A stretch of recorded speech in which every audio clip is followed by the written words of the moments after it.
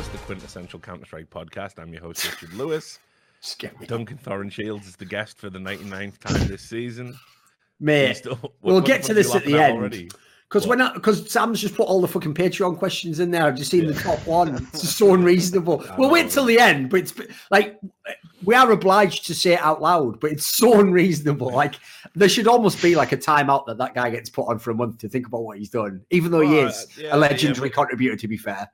Yeah, but Pounder, to be fair, he's not as demented as you think he is. No, he's trolling. You can tell that. Yeah, but it's just the idea anyone's gonna. The idea I have to sit here while someone reads that question out to me. Like that's it. No, I know it's fucked up. 100%. That's the world of streaming, I guess, right?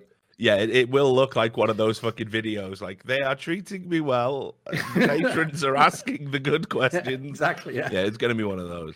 But no, he actually sent me a nice DM actually after the esports awards. So he is a human. I just want to put that out there. He's a normal human being, you know. But anyway, yeah, it is by the numbers time, guys. We're doing it on a Monday today. Before we get into the show, before we do shout outs to sponsors and everything else, I do want to just draw your attention to an article. I'm going to put it in the chat in Twitch for you, because obviously I've been doing a series of articles about games journalists kind of and their obsession with attacking esports personalities and esports institutions. And doing it usually by false or mischaracterizations in their reporting. So I'm going to put it in the chat now, guys. I'd really like you to spread this as far and wide as you possibly can. It's got all the receipts in of hypocrisy. I spent a long time researching this. And there's going to be one more piece after this, and that should put a pin in it. Oh, is this the third part? Right. Yeah, it is the third part. Yeah, I was working on it this weekend. So I took Sunday off to basically get this done. So there you go. Make sure you get it. Make sure you spread them and get it out there, because I think this is the one that lights the torch paper where they're going to come after me. I think it's also hilarious. By the way, I can already tell me, because you put in all the shit about the things they said on Twitter. Yeah, you see, but when you hold up that mirror, that's what'll get you wrecked, of course. Yeah, they don't like that very much. They like to leave their mistakes and transgressions way. I mean, I'll give everyone a little spoiler. One of my favorite parts, I can already see just by scrolling, involves an individual called Danny O'Dwyer. Now, here's the funny thing: a lot of people don't know this. Unlike Richard, I'm not hooked into the mainstream of journalism or anything in the mainstream. Actually, I just live in my little bubble of esports. I don't know almost anyone else in media, so I only had ever heard of the Danny O'Dwyer guy when I think Sir Scoots or something appeared in like a documentary. He did something like that, right? Documentary, yeah. And then all of a sudden, out of nowhere, that guy basically said like essentially put pressure on ESL that they could not work with me, otherwise they were basically working with like a racist and a sexist. Yeah, actively called you a racist. And then the ridiculous thing is, literally like a few months later, someone just went back on his old fucking Twitter account and found that when he joined Twitter, I believe, I think this is when he joined, his first tweet just said something along the lines of like, I don't like black people or Muslims, it said. His very first tweet. Listen, I understand that's obviously a joke, but he's one of those people who does not allow these things to be jokes. And what you'll find in this article, I'm going to guarantee, is a bunch of people who deny any context to anyone else and then demand all the context themselves. They are the most ridiculous group of cunts I've ever seen. Games journalists, like fucking hell. They have more balls than what's ridiculous is games journalists will attack you in a way even real journalists won't, because even the real journalist thinks, don't want to get too much dirt on my name for getting into a petty mudslinging battle. The shit games journalist just goes, what else is there but petty mudslinging battles? No, but the key thing with them is there has never been a more petty, vengeful, and vindictive group that are happy to abuse their platform that they have. Oh, holy shit! Thanks for the 50 gifted subs, by the way, Don Flamenco. I really appreciate it, man. Thanks for all your support, buddy. What does it mean when you get gifted sub? Like, he's just basically paid for more than one sub. Yeah, he paid for 50 Yeah, basically, he gives 50 subs to people in the community. And what that then might do, you see, Duncan, because you might want to know this if you ever start streaming, which I still recommend highly that you do. You'll be banned within days, but you should give it a go. Is that because they get a gifted sub, they might think, you know what? Yeah, I like being part of this community and having all of the emotes. So what I'll do is I'll keep it and stay part of that community, and then they, when they take it on with the Twitch Prime or whatever. Oh, it's a good concept. Yeah, so it's a way to help grow your community which is. You're definitely right. I would just be banned within about 4 days, like you say. Oh, questions for the chat. What do I think of Nigel Farage? That's a joke, by the way. For everyone out there who's so mentally ill, you thought you got me. That is a joke. We've got him. He loves Nigel. I've never voted in my life.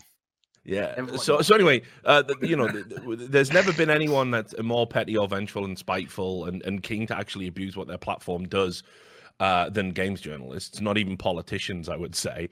And yet they also are very intent to continually lie about how they always say they don't have a platform. At least politicians actually retire when they fucking get disgraced. Usually they have the good grace to do it, don't they? That's the thing. Actually, I learned about that. You know what? I myself learned this. I didn't know what impeachment meant. I thought it literally was the process of removing you from office. What I didn't realize is apparently even like Nixon didn't have to leave office. You just do it because when you get literally impeached, which means your own side voted as well, it's like, how can you stay after that? You pretty much have to leave. That's the thing in their world. They never have to leave, unfortunately. Ever, apparently. No, there is no impeachment process for games journalists. But anyway, so spread. You're absolutely right. There should be one. Exactly. There we go. I'll let you work on that, mate. You put that. I'll get the hashtag going. Yeah. You. Yeah, we need a hashtag. That's what we need. I'll let you work on that anyway, mate. Yeah, but get that spread far and wide, guys. Really, really appreciate it. Put a lot of work into that, and we'll just timestamp all of this, and we'll skip straight to shout out the sponsors. .com obviously sponsor this show, sponsor my YouTube channel. Not that you would know it because we have to call them beep.com. Sam missed out a beep last time. We were walking on thin ice. I know. I let it slide. YouTube edited it out, mate, so it was gone. Oh, did you? You're so good, Sam. He's so clever. He cares about that money. He needs that fucking money, Rich. Well, he does, especially with Christmas round the corner. Christmas is coming. Couple of accidental slips, mate. You might have a bit of a happier time. You know what I mean? It helps the world. No, I will say every time you keep saying their name, that's another potential slip. So I just keep referring to them. I'll listen. That's right. Okay, right, fair enough. But anyway, they've been great sponsors. I think the Carrigan interview will be coming out either today or tomorrow. So keep an eye for that over on PCS. But do support them. If you're ever thinking about placing any bets on any esports events and you want to do it in a safe environment so you're not going to get wrecked or rolled, or you got to withdraw the money and mysteriously they can't do it that day, and then you go in and your account's been closed down for irregularities. We all know the shit that goes on. None of that happens. So definitely go and check it out. They're officially licensed and everything. And of course, shout out to all the patrons, which brought the show back from the dead. I don't know what we're going to do for the 100th episode, Duncan. I've been thinking, right? Because I want to turn over a new leaf in 2020. I'm going to be less argumentative on Twitter. I've decided, Duncan. It's not good for my health, and it's definitely not good for the health of the people I wreck. So I'm trying to be better. And I was just thinking, the original plan to do a 100th Brazil special, where we list all of the transgressions of Brazilian players and Brazilian fans in Counter-Strike ahead of the Brazilian major. Maybe that's just a little bit antagonistic and needless. I don't know. So I'm kind of thinking maybe we just do a thing. What would by the numbers be without being antagonistic, needless? That is true. That we wouldn't have a show. You're absolutely I agree, right. though. What we'll do is this. Since it's not like right now there's that much going on, it's mainly just from before. We'll just wait until the next time they really, really piss us off, and then we'll just go full bore. Okay, yeah, all right. So we'll give them a stay of execution. So we do need a special 100th episode.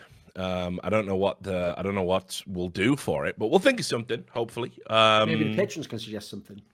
Yeah, exactly. Yeah, you fucking do it. Yeah, useless bastards. What are we doing then? Yeah, we're busy. You lazy assholes. Maybe we could do a collection of all of Joe Biden's outrageous speeches.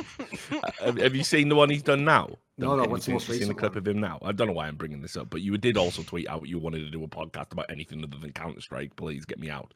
Well, anyway, he did this speech where he was out there on the campaign trail, and I'll just read you what he said. He was talking about when he used to work as a pool attendant.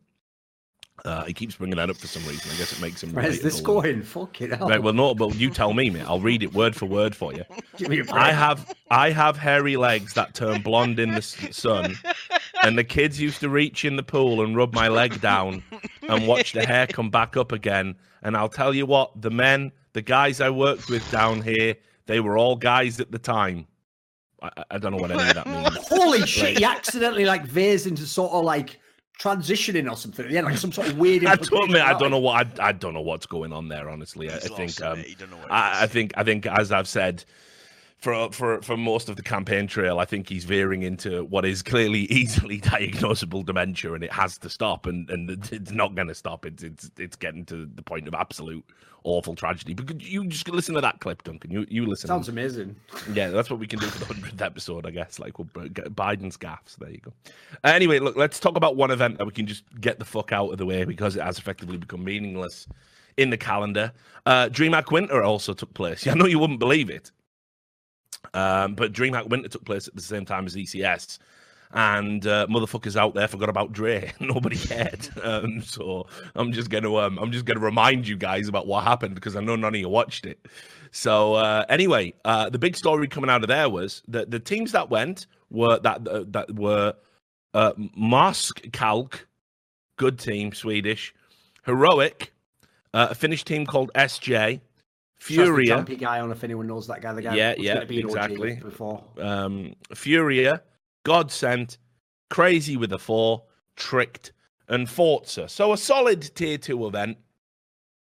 And for me, the big story here is that kind of Forza went through and won it.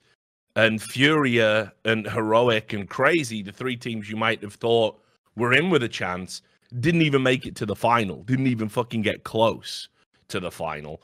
I'll be honest, I watched the Furia Forza game that Furia lost, and that is the only game. By the way, I didn't watch this tournament. I was obviously watching the other one and doing work. But I saw a clip from that game. Everyone was loving it. That one where that Jerry guy did a 1v5 on the piss round. Now, here's the problem, right? Yeah. From his end, well done, mate. You did it perfectly. What the fuck the Furia players were doing in this round? Like, I'm not normally one of those guys who goes ham on that angle of like, for example, people like Lurpis, Yanko, they always claim, right, that you shouldn't go too ham about like 1vx's because they say, the other team has to. Yeah, because the opponents had to make a series of mistakes. But I always tell them, like, yeah, in theory, but the point is humans make mistakes all the time. So you're also making that like unreasonable standard, right? The problem is this one, I can't defend at all. Like, it's almost like these players, I'm not saying they're literally thrown, but they like the level of stupidity and how they played the round out is unbelievable. Like the guy is on terrorist side nuke with a fucking Glock against people who have USPs, and they're just rushing him like almost one at a time, just letting him just fucking headshot him. It's mental. It's so unreal. Like what? Like the idea anyone like Astralis could ever lose this round, it could never happen in a million years.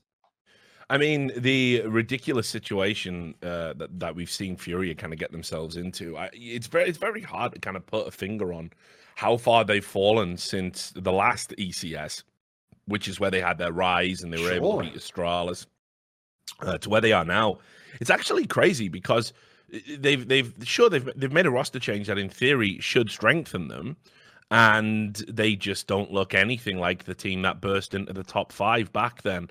And it's kind of like you look at how everything went so quickly. They burst into the top 5. They're an exciting team. Everyone's talking about them. Everyone's raving about them. The management come out. 5-year contracts, by the way. Stories are coming out about how MIBR wanted them but couldn't get them.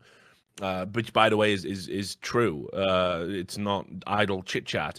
And then, just slowly but surely, we've just had to watch them kind of like just ebb away to the point where they're not really anything special at all. And I can't understand what's gone on there. I don't understand why, like you say, in situations that are eminently winnable, they suddenly look like shadows of themselves. I don't understand why Yuri, who looked like a guy that maybe even could potentially eclipse Keserato as a talent, has kind of like dropped off. I don't understand how all of the exciting, aggressive tactics that they were implementing suddenly don't seem to be in their playbook. It's like if you look at Furia today, and again, I'm specifically talking about this Forza series. If you go watch that and then you compare it to the Furia that we all were raving about when they burst out of DCS, it doesn't look like the same team at all. And I cannot figure out for the life of me why that's happened. I mean, I definitely know what you mean. The thing is, like, they're one of those teams that, like, they had the one result, which was the Starladder result, was pretty good. But aside from that, like, I agree. Forget the idea you didn't win DreamHack Winter. The idea you didn't get out of the group. What the fuck? You didn't even have the best group necessarily. Like, I'm looking at it now. Yeah, no, it's crazy. I think you actually had the easier group. Like, remember, everyone, like, whatever, I won't go into that. But basically, the basic point is, like, I agree. The problem that makes the Furia team underwhelming is the idea that you can do results like that. Like, you have one that looks positive and then one that's absolute shit on, like, a totally unacceptable level, like an unbelievably bad level. And I agree with you. They've lost all the sort of vigor that they had as a team. Like, Yeah. I can obviously say Henny is a better AWPer than fucking Abel J, but that's one of the reasons I always tell people don't ever fuck with chemistry. Because when you have chemistry, that guy might be a worse player, but maybe he's better in your system. I don't know. Like, I haven't analysed the team enough to know whether that's true, but it certainly lines up with it. So the problem I have with them is they can still be exciting in matches, but like, what reason would you give that they're going to be a top team? What are they going to do that's going to make them break through? Everyone will just default like they always do to the usual of like, they could just develop. It's like, all right, mate, yeah, you go for it then. You just believe stuff will happen then like that. You can also get worse. I notice people never think about. You can get worse over time, boys. Yeah, I mean, it's just bizarre because I think, obviously, like you say, adding Henny to the team's like it's such an upgrade in terms of firepower and consistency. But if you look at how that's been translating to results for them, they don't have any results worth talking about apart from like maybe 1 or 2 series where you go, okay, yeah, that's like something they would have achieved, 4 or 5 months ago anyway. It's just bizarre, and I don't know if it's a chemistry thing. I don't know if there's some other stuff going on in the periphery. Put it this way: if I was a player like K Serato or again Yuri, who I still think is a good prospect, a good talent, the idea of still being like weighed down by those 5-year contracts, which is some of the most sort of unconscionable contracts I think I've ever heard about in Counter-Strike. Really strengthens the org's position almost universally across all of the verbiage within it. Any 5-year contract in esports does that. It just seems kind of crazy to me that that maybe that's playing a part because the drop off does sort of coincide with the manager coming out to the forefront and saying these guys are never leaving. We're working on a project here. We got a 5-year contract. Yes, we stopped them going to MIBR. I just don't think that's going to put anyone in like a great headspace. That when things are bad, the exit door isn't just fucking out of sight. It's out of sight, bolted shut, got chains on it. And you're stuck having to work with what you've got to work with for until the org decides otherwise. I don't know if you think that's a fact. I agree with all that. I would throw in as well, the thing that I think makes their position even tougher is that it's not like MIBR's setting the world alight. So obviously every MIBR fan hopes Yuri or fucking K Serato's the next player to join MIBR. So every time Furia underperforms, that is what even Brazilian fans are going to think. So they can't even really cheer you on like they used to the old Immortals team. It's like, well, they're not the best at Brazilian team, but hey, they're cool. It's a place for people to play. Like, actually, everyone's just going to be hating on you, as far as I can tell, for the next 5 years. That sounds like a fucking nightmare. Yeah. And then the other, no pun intended, obviously, the other crazy thing was that I thought Crazy were a good shout for this too. I know, sure, they lost Nexa and Hunter to G2, but I still think they've been doing well enough to certainly make it to the final of a tournament of this size. No doubt about it. But again, they weren't able to translate that, and there was an interview on Fragbite, and I know you saw it because I think you commented on the Reddit thread to get your 9-1 up there. And Esperanto basically just said, yeah, when we lost Nexa and Hunter, we lost all the firepower in the team. And I was like, fucking hell, it's a bit brutal, mate. Like, sure, maybe you are being real about it. He's not the most tactful player as far as I know. No. I mean, we know that's a part of his characteristics anyway. But I mean, like, what does that say about the team he's playing with? I mean, keep in mind, you did bring Ships into the team. He's somebody that I think is well regarded. Yeah, exactly. And while they're still in this situation where they're playing with Emmy, the former coach, I don't even consider this to honestly kind of be the lineup's final form as to where it can get to. So it does seem a little bit harsh, but it is a fair assessment. Crazy are another team that have had this, like, they broke out. Nexa and Hunter were the kind of standout, stars, and then they go away, and now Crazy are kind of just plummeting down, back into obscurity. And I still think they've got good players on the books. Esperanto, I think he's a bit of a bell end, but he's undoubtedly a talented prospect. And as I said, I don't think they've got a full 5 yet. So I think the fact that they can still get results while this Emmy dude is in the team, who I absolutely think they need to replace long term. I think there's still enough there that they shouldn't be despondent. No, the basics here, like, this just looks like the team before they made the other squad fully. Like, all you have to do, as Esperanto's obviously nailed there, find another talent in FPL, bring them in, remove one of the others, you're already along the way because I think there's a few people in that team have some potential. I'd say their problem in this tournament, if you're just looking from the surfaces, I see they lost to Tricked. Now, everyone loves to tell me how ultra shit Hunden is. Correctly, he's an appalling CSGO player. But I tell you what, at the level he plays at, he may as well be fucking Professor X. He can be in a wheelchair using his mind to fucking move all the objects. Like, well, I've no doubt a team like Crazy. Exactly, doing a segment. No, a team like Crazy, I've no doubt because of the players they have, are playing something of a POG style. They're just playing basic tactics, right? Good luck doing that against at your level, the Astralis of your level, basically. Enjoy. Yeah. The Sunderland's going to have his teams prepped. That's the whole reason he's got a job still. Respect to him. And then the winner, we'll tip our hat to Forza, the Russian team. They're a very odd, kind of roster for me. I think, I see them go to these lands, and more often than not, they make it to the final if they don't win, and they take a lot of big scalps on the way. And then you try and follow them online, and they perform terribly. They can lose to anyone, mate. Oh yeah, they do. Like very often, they lose to teams that you just haven't heard of. But they definitely have some, talented people on the roster. A lot of people like this Exapower. Everyone raves about him. I think there's a little bit more to Forza than that. But I really cannot figure them out as a roster. They seem to be wildly inconsistent, except when it gets to these tier 2 lands, when it's almost like they think, well, fuck it, like we'll knuckle down and we'll win these. Like no problem. They play in an online series as soon as the event's over. They lose to some Russian shitters you've never heard of. So I don't know if that's an indictment about online Counter-Strike and some of the shenanigans that goes on, or if it's an indictment about Forza, honestly. But they seem to be a team that's been knocking on the door to get into that top 15, maybe kick up, be knocking on the door of a top 10 for a while, which would be a huge achievement for them, especially in the CIS region where we all know sponsorship and support isn't what it should be, considering the plethora of talent they have out there. But what I fully expect to happen now is they've won a sizable tournament, and they'll probably go back to doing nothing online for a month or two, and then go to Copenhagen games and win that or something. Yeah, I agree. Like, one of the things I like about the Forza team is, like, I haven't watched them at this tournament, but I watched them when they were at the major, trying to make it into the next stage of the major, and some of the smaller lands in the past. Obviously, they were at that Blast Pro series when they made the final. I actually think they're a team that has potential. Like, they look pretty solid. Like, first of all, if you followed CIS Counter-Strike, except for the teams around the legendary in-game leaders, most of them have no fucking clue what they're doing tactically. This team doesn't look terrible. Like, they actually look pretty decent.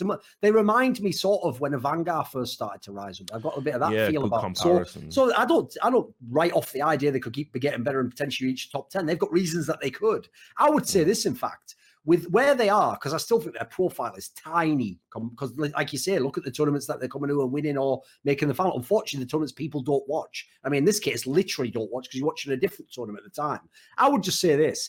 If teams out there, I know there's a lot of orgs coming in the Counter-Strike, want to go out there and get, instead of making your own squad, Jason Lake style, and until this lineup, only being able to get this one good player here, this one sort of good player, and then you have to put 3 players who just washed up all bad. Just get this whole team. I doubt it's super expensive. I don't know what the Russian contract they're on is, but their org is not a massive esports org. So I would just say, like, this wouldn't be a bad bang for your buck if you could get them at a reasonable price to get a team like this. Obviously, you'd have to do a lot with them market-wise, but just in-game, there's something there. I'd also say as well, even though their org, like the actual Twitter account, talked shit to me when I said something about them not making the next stage of the major, I will say, as far as I can tell from remembering like the actual interviews the players did, they seemed very respectful players, actually. They seemed like players who credited when people beat them and better, etc. Like, that's actually a step up in itself. Like, most players at that level are pretty bitter, actually, sadly, and they always think they're undervalued and they should be better and stuff. So they actually seem like they're screwed on the right way. I like them as a team generally. Yeah.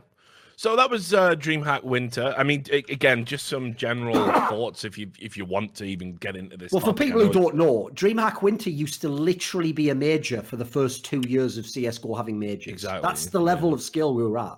Problem is, I can tell you, like, listen, I'm excluding the people who went to the event who are talent now, obviously. Nobody in esports who works in the industry wants to go to a DreamHack summer or winter again, because the place it is held is basically in the middle of nowhere. There is nothing to do. It's almost like one of those jokes when they make it about like some small American town, like, you know, it has like one fucking bar and it closes up. You know, it's like that. Like, there's nothing going on in Jönköping. I'm sorry, it's just not a place for partying, quite frankly. Now, what's funny is that makes it totally appropriate as a giant LAN party. Great, let all the nerds go there and just have fun drinking fucking energy drinks or whatever. The problem is, if you actually work in the esports industry, mate, we can have events in Madison Square Garden now. I don't want to fucking go to Jönköping Elmia ever again in my life. Same with fucking Seabit, Hanover. Like, I'm glad I'm past that phase of my life. You know, I hope I never have to go back. I'm like fucking Robert De Niro at the end of Heat, spoiler. I'm never going back. That's all you need to know. No. It's a tough one for me. Not that Grey Cat will hunt me down and kill me in a fucking airplane. Oh, maybe. But yeah, like, you know, for me, okay, it's kind of like, I remember with the first kind of DreamHack winters that I was going to when I was back doing you know, the beat as a journalist. And you're absolutely right. It was like, you knew it was an unreasonable destination to have to get to, but it kind of felt like it was a pilgrimage because it was the biggest LAN party in the world. I mean, it literally was that at one point. Yeah. So, you know, back in the day, like, I'm trying to think when my first one was. I want to say 2009 or, you know, something like that. We had to fly in to fucking Stockholm or whatever it was, and then you have to fucking get a fucking bus that's like however many hours in the middle of the night. Yeah, to drive all the way to fucking Jönköping, because it's like the Bible Belt of Sweden. There's like literally fuck all there. By the time you arrive, generally Jönköping is closed. The entire place. You have to like wake up the hotelier, the front desk to get into any hotels or anything. Everything's unbelievably expensive. You want a fucking taxi to take you up a fucking hill, like just a 5-minute drive? That's easily 50, 60 euros. You know, maybe even more. You can't get booze, so you know it's a dry venue. The entire venue, you can't have alcohol on the premises, which is a fucking nightmare, especially if you're a fucking functional alcoholic that works in esports, which is everyone who works in esports. So yeah, it's kind of a shame, but still, I think people would go to it out of respect to the pedigree and the history of DreamHack. If it kind of could just be more competitive with pricing, with spectacle, but it really can't anymore. And I think it's kind of sad what's happened to DreamHack. You know, DreamHack kind of like had its last hurrah in 2015, I want to say, and it's kind of been going downhill ever since, to the point where what was, as you said, one time a major, you know, not just once but twice, is now completely irrelevant, really, in the Counter-Strike calendar, and is just something for the smaller teams to do to go win a little bit of pocket money. It's kind of sad. You know, I don't know if we're ever going to get to a point where in the next year or two, where DreamHack might close up shop or shut down some of the more traditional events. Kind of. Yeah, in a way it does, but then again, I don't know how much money they make from the LAN party aspect. Like, I always thought iSeries was going to go under at some point. Instead, Multiplay got bought, made a bunch of millions, and now the iSeries is propped up by having Yogscast go there or whatever, you know? So maybe it'll just transition into being something else. I don't really know enough about the financial particulars, but it does feel like the DreamHack that we knew is essentially dead, and what we've got now isn't, because it doesn't even have the same edge or the same brand. That's actually the worst thing about it, is like, for people who don't know, the coolest thing about DreamHack is back then, they were everything ESL wasn't. ESL were the people who thought you had to be a stuffed shirt to make it at all in esports. To be fair, ESL were working with some of the biggest sponsors in the world. I get it. They just didn't know, like, we could actually have our own flavor. And the DreamHack approach was, well, we've just got a massive LAN party and we put on the tournaments from that. So we're more like a fun vibe. Like, in fact, I would even describe it as a sort of like mixture of like nerd and hippie culture or something, because if you know the people behind it, Robert Olin, etc., these were people who, that was their ethos, you know, that was the kind of the logic they had. So, and in fact, that's one of the reasons why, I mean, I can't speak for Richard, but I know that I was always like welcomed with open arms by DreamHack. I actually used to think they were sort of kindred spirits, you know. Sadly, I will say that whole element for me, even before the business died as soon as politics became so prevalent over the last few years, because unfortunately, it's one of those things where I never changed, but the other people, once they found out what they think you think or whatever they think, everyone went mental, didn't they? So now those people have just completely turned against us in that regard, which, by the way, if anyone thinks has nothing to do with why they fuck over Richard, etc., you live in a fucking dream world. That's also tied into that sort of a thing. Yep. And so sadly for me, I'm not saying this to hate on them. Like, I'm sure the LAN party part's still good if you're a kid and you're in Sweden, but it doesn't have, like, the esports side contains none of the spirit of what I considered DreamHack, which used to be, I thought, a really cool thing. I have to say, the saddest thing is they're like the cliche. They sold out literally to the man in esports, and they were the ones that got changed. If anything, the ridiculous thing is ESL came more towards their bloody way and met him in the middle. Yeah. What was super sad what happened with Robert Hall and for those people tragic. who don't know. Yeah, like I wrote an article about it way back when. That's going to be one of the points where it started to die out, right? Oh, I mean that for me, that's ground zero for me. Like basically, what happened was Robert Olin, who was like the kind of founder of DreamHack, the guy that he kind of steered the ship, made it what it was. You used to be very hands-on. He's an amazing character as well. Yeah, just a wild, eccentric, really fun guy to be around. He was embroiled in some issues domestically, and so what he did was he transferred his shares of the company over to his father because he suspected that something was going to happen that might mean he might have to give them up. So if he didn't have ownership of them, he wouldn't have to give them up. So he transferred them across to his father and said, look after these until I get free and clear of these domestic issues. And then when the domestic issues had sort of petered out or looked like it wasn't going to go the way he thought, he said, right, can I get my shares back? And his dad went, nah, I'll be keeping these, actually. I run the company now and you're fucking fired, you cunt. Like somehow out of that fucking Smallville TV show, where they had like Lex Luthor's dad was always wrecking him or whatever. It's like, what the fuck is this shit? Where they're all doing hostile takeovers every week. And then basically what happened was all of the staff at DreamHack, all of the people that Robert Olin had basically employed and given their starts to, all turned around, and instead of standing with Robert Olin, they completely fucking betrayed him. And that was so outrageous. That was so outrageous. And these are the guys, by the way, the same dudes who, when I talk about the grudges Hellspawn had, and that's why he put out that twit longer about the loader incident, which was a complete fabrication. The reality is as well, a lot of the people at DreamHack held a grudge with me because I was Robert Olin's boy. He gave me my first fucking hosting job ever. He was the guy, in 2013, I was interested in doing desk work because I've been doing podcasts and stuff. And DreamHack had explicitly said, it's one thing if you do it for like, some of our smaller events, but you're just not good enough to do it for CS, which is the classic. Which is a big thing. So they said I would never be a consideration to be talent for DreamHack. And then, of course, I went on to host almost everything for them, like even Heroes of the Storm. It was Robert Olin who fucking pushed me into what it was. Robert Olin who was basically my champion, while the likes of Grey Khan and people like that didn't want me at all. So when Robert wasn't at the company anymore and I was still working at DreamHack, which probably on principle I shouldn't have been, but back then I needed the money and I needed the status to kind of like climb the ladder to get to where I wanted to be. So I made a decision to sort of, I do think I remember asking Robert if he was okay with it, and he said he didn't have an issue with it. But that was back when we talked. But anyway, yeah, I mean, those guys did have a massive problem with it because I was the one that, essentially broke that story. I was the one that put the interviews with Robert Olin out there. I was the one that was very vocal saying this is a disgrace and this is essentially the death of DreamHack as we know it. So I had this very uneasy working relationship with them. And then if you ever wonder why they were very quick to throw me under the bus when the loader thing went down, that's why. Because there was all this baggage in the background.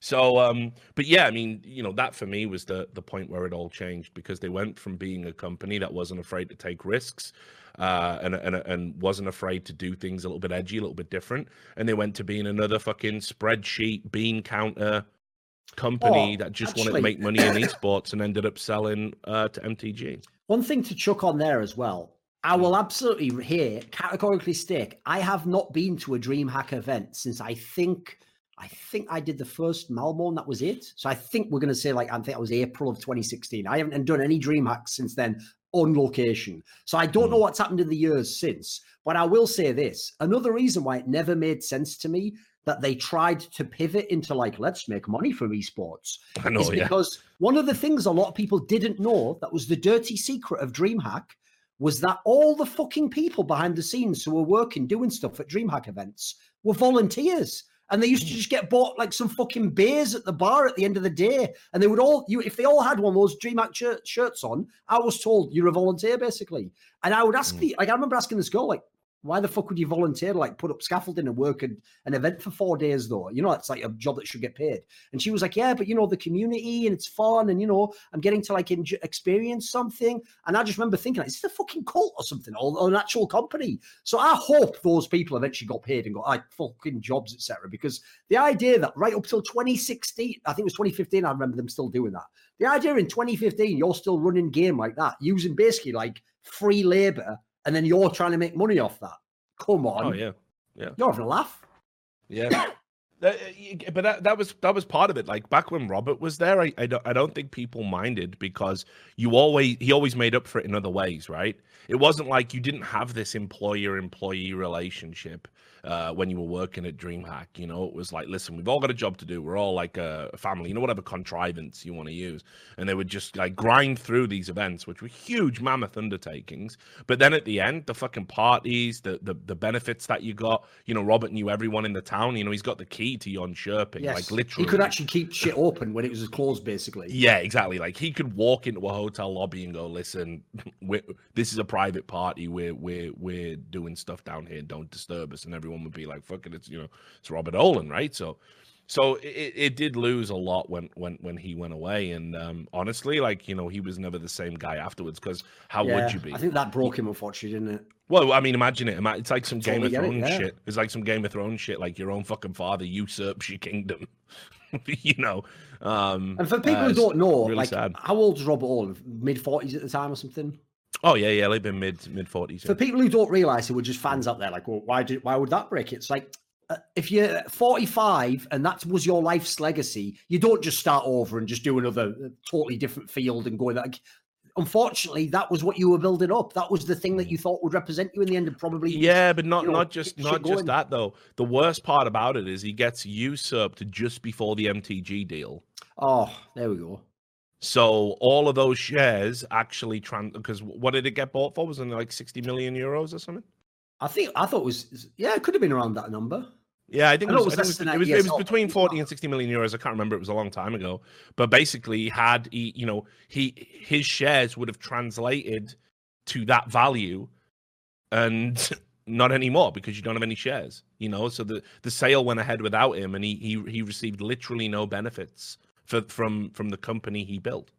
No. Oh, and by the way, I'll just say as well, I actually also want to add another thing that was also awesome about Robert Olin and what he embodied at DreamHack was when I did the first major DreamHack Winter 2013, right? I didn't, if you go back, do a lot of banter. Like I didn't banter the players much, but I did some, like I had some funny stories and I had a little bit of edge to it. And obviously I didn't wear the fucking suit, etc. And so I was doing a little bit of flair. I can tell you, he literally took me aside after that event and was like, I fucking love this. Like you might be more outrageous. Like just go fucking ham on this. So I even thought, brilliant, like I said, kindred spirits. And I'll say, we're saying all this complimentary stuff, by the way, even though, I mean, to be fair, I don't think he's ever addressed me, but unfortunately, he basically also sort of, in his darkest moment, turned against Richard and said some pretty fucking heinous shit. So, again, yeah, he I did. That as speaking, people go a bit. I don't hold that against him, and I never will, because of everything he did for me. And it's like, listen, after everything he went through, and then it was kind of like, you've got to occupy your mind somehow to get away from, like you say, the darkness and the bad shit. And to, for a lot of people, I honestly think this new wave of politics combined with being political on social media, I think in a lot of ways it's replaced religion, for a lot of people. And, I think he was one of those guys who, because he was going through so much personal stuff, he went down that rabbit hole. And once you go down that rabbit hole, it might take years to come back to the light. I mean, shit, I was halfway down myself. I was probably losing my goddamn mind too at one point. I'm pretty sure if I went back and looked at some of my videos at 2016, I think I was on the threshold of maybe, not being critical, rational, not being who I. Oh, I definitely retweeted some stuff that when I think back now, it's just like, Yeah, you know what I mean? That was a bit rough. Yeah, no, but it is, isn't it? It's because it kind of we're all susceptible to it. The idea that we're the intelligent ones. So it's like hypnosis, isn't it? It's always the person in the room that says, hypnosis would never work on me. I'm too intelligent for that. And they're always the first to go under because they're the imaginative guys. They're the suggestive ones. I kind of feel that social media and politics is a little bit like that. You think you won't get sucked in and you can have this objective view, but when it's all you consume every day, you don't realize that you are under. You are under the spell, and you end up retweeting stuff and believing stuff that actually isn't that important. Like for probably for about a year. And Sam can probably attest to this because he was obviously helping out with the content, but he's too much of a stoner to really give too much of a fuck. He's not glued on Twitter every day watching a politics feed or whatever, But there was probably a moment where the culture war, or whatever the fuck you want to call it, felt like really super significant. Yeah. In a way that realistically it isn't. Because now I know that the average person doesn't give a fuck. Now I know that the conversation that you have on Twitter is so divorced from the real world if you just go outside and talk to people. It's like I've said on this show. Content back then that was, I wouldn't be proud of. I'm pretty sure I've said on this show even, like, one of the moments literally that made me realize, like, this is almost like I'm playing fucking Dungeons and Dragons here. Like, nobody except nerds knows what the fuck I'm talking about with this level 4 power demon in the dungeon. Like, they're going, sorry, I don't, what you're referring to is that I remember, I can't remember who it was in America. I met some American guy who told me he was a Democrat voter, right? And so I said, oh, come on, you seem like a reasonable guy. What do you think of that as Alexandria Ocasio-Cortez? And he goes, who? And I go, you're having a fucking joke, aren't you? And he goes, who the fuck is that?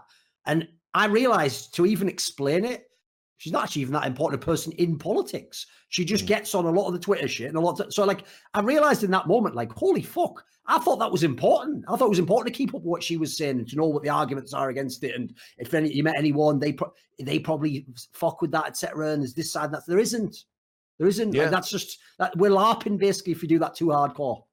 Yeah, and so when it started happening to actually, it's probably happening as severely as it did to Robert, that it kind of made me think, actually, wait, is this happening to me too? Because for those who don't know, he basically said I was a fascist and called me a mini Mussolini and said he wouldn't ever associate again with me, which was like obviously really sad because the implication was he thought you were a Trump supporter, right? Yeah, well, I mean, but it wasn't. It very quickly spiraled. Right. It wasn't just like, because it wasn't just you're anti-Hillary, you're Trump supporter. It like went from it went straight to fascism, and I got called him. The saddest thing about that was he always had that wild streak in him. That's actually what everyone loved about him in the community. Like, for everyone who doesn't know, the infamous show that none of you have ever fucking watched because you don't do research, called fucking Unfiltered, where I made my now infamous comments about Poland, which, by the way, for that show, were about as fucking tame as anything anyone said on that show in most episodes. Like, they used to just have motherfuckers like Destiny going off every episode. Like, that's the same show where I think Too Good just joked, like, Sir Scooch is a paedophile. And at the time in esports, no one did anything. There was no problems in there. So all I'll tell you is this, right?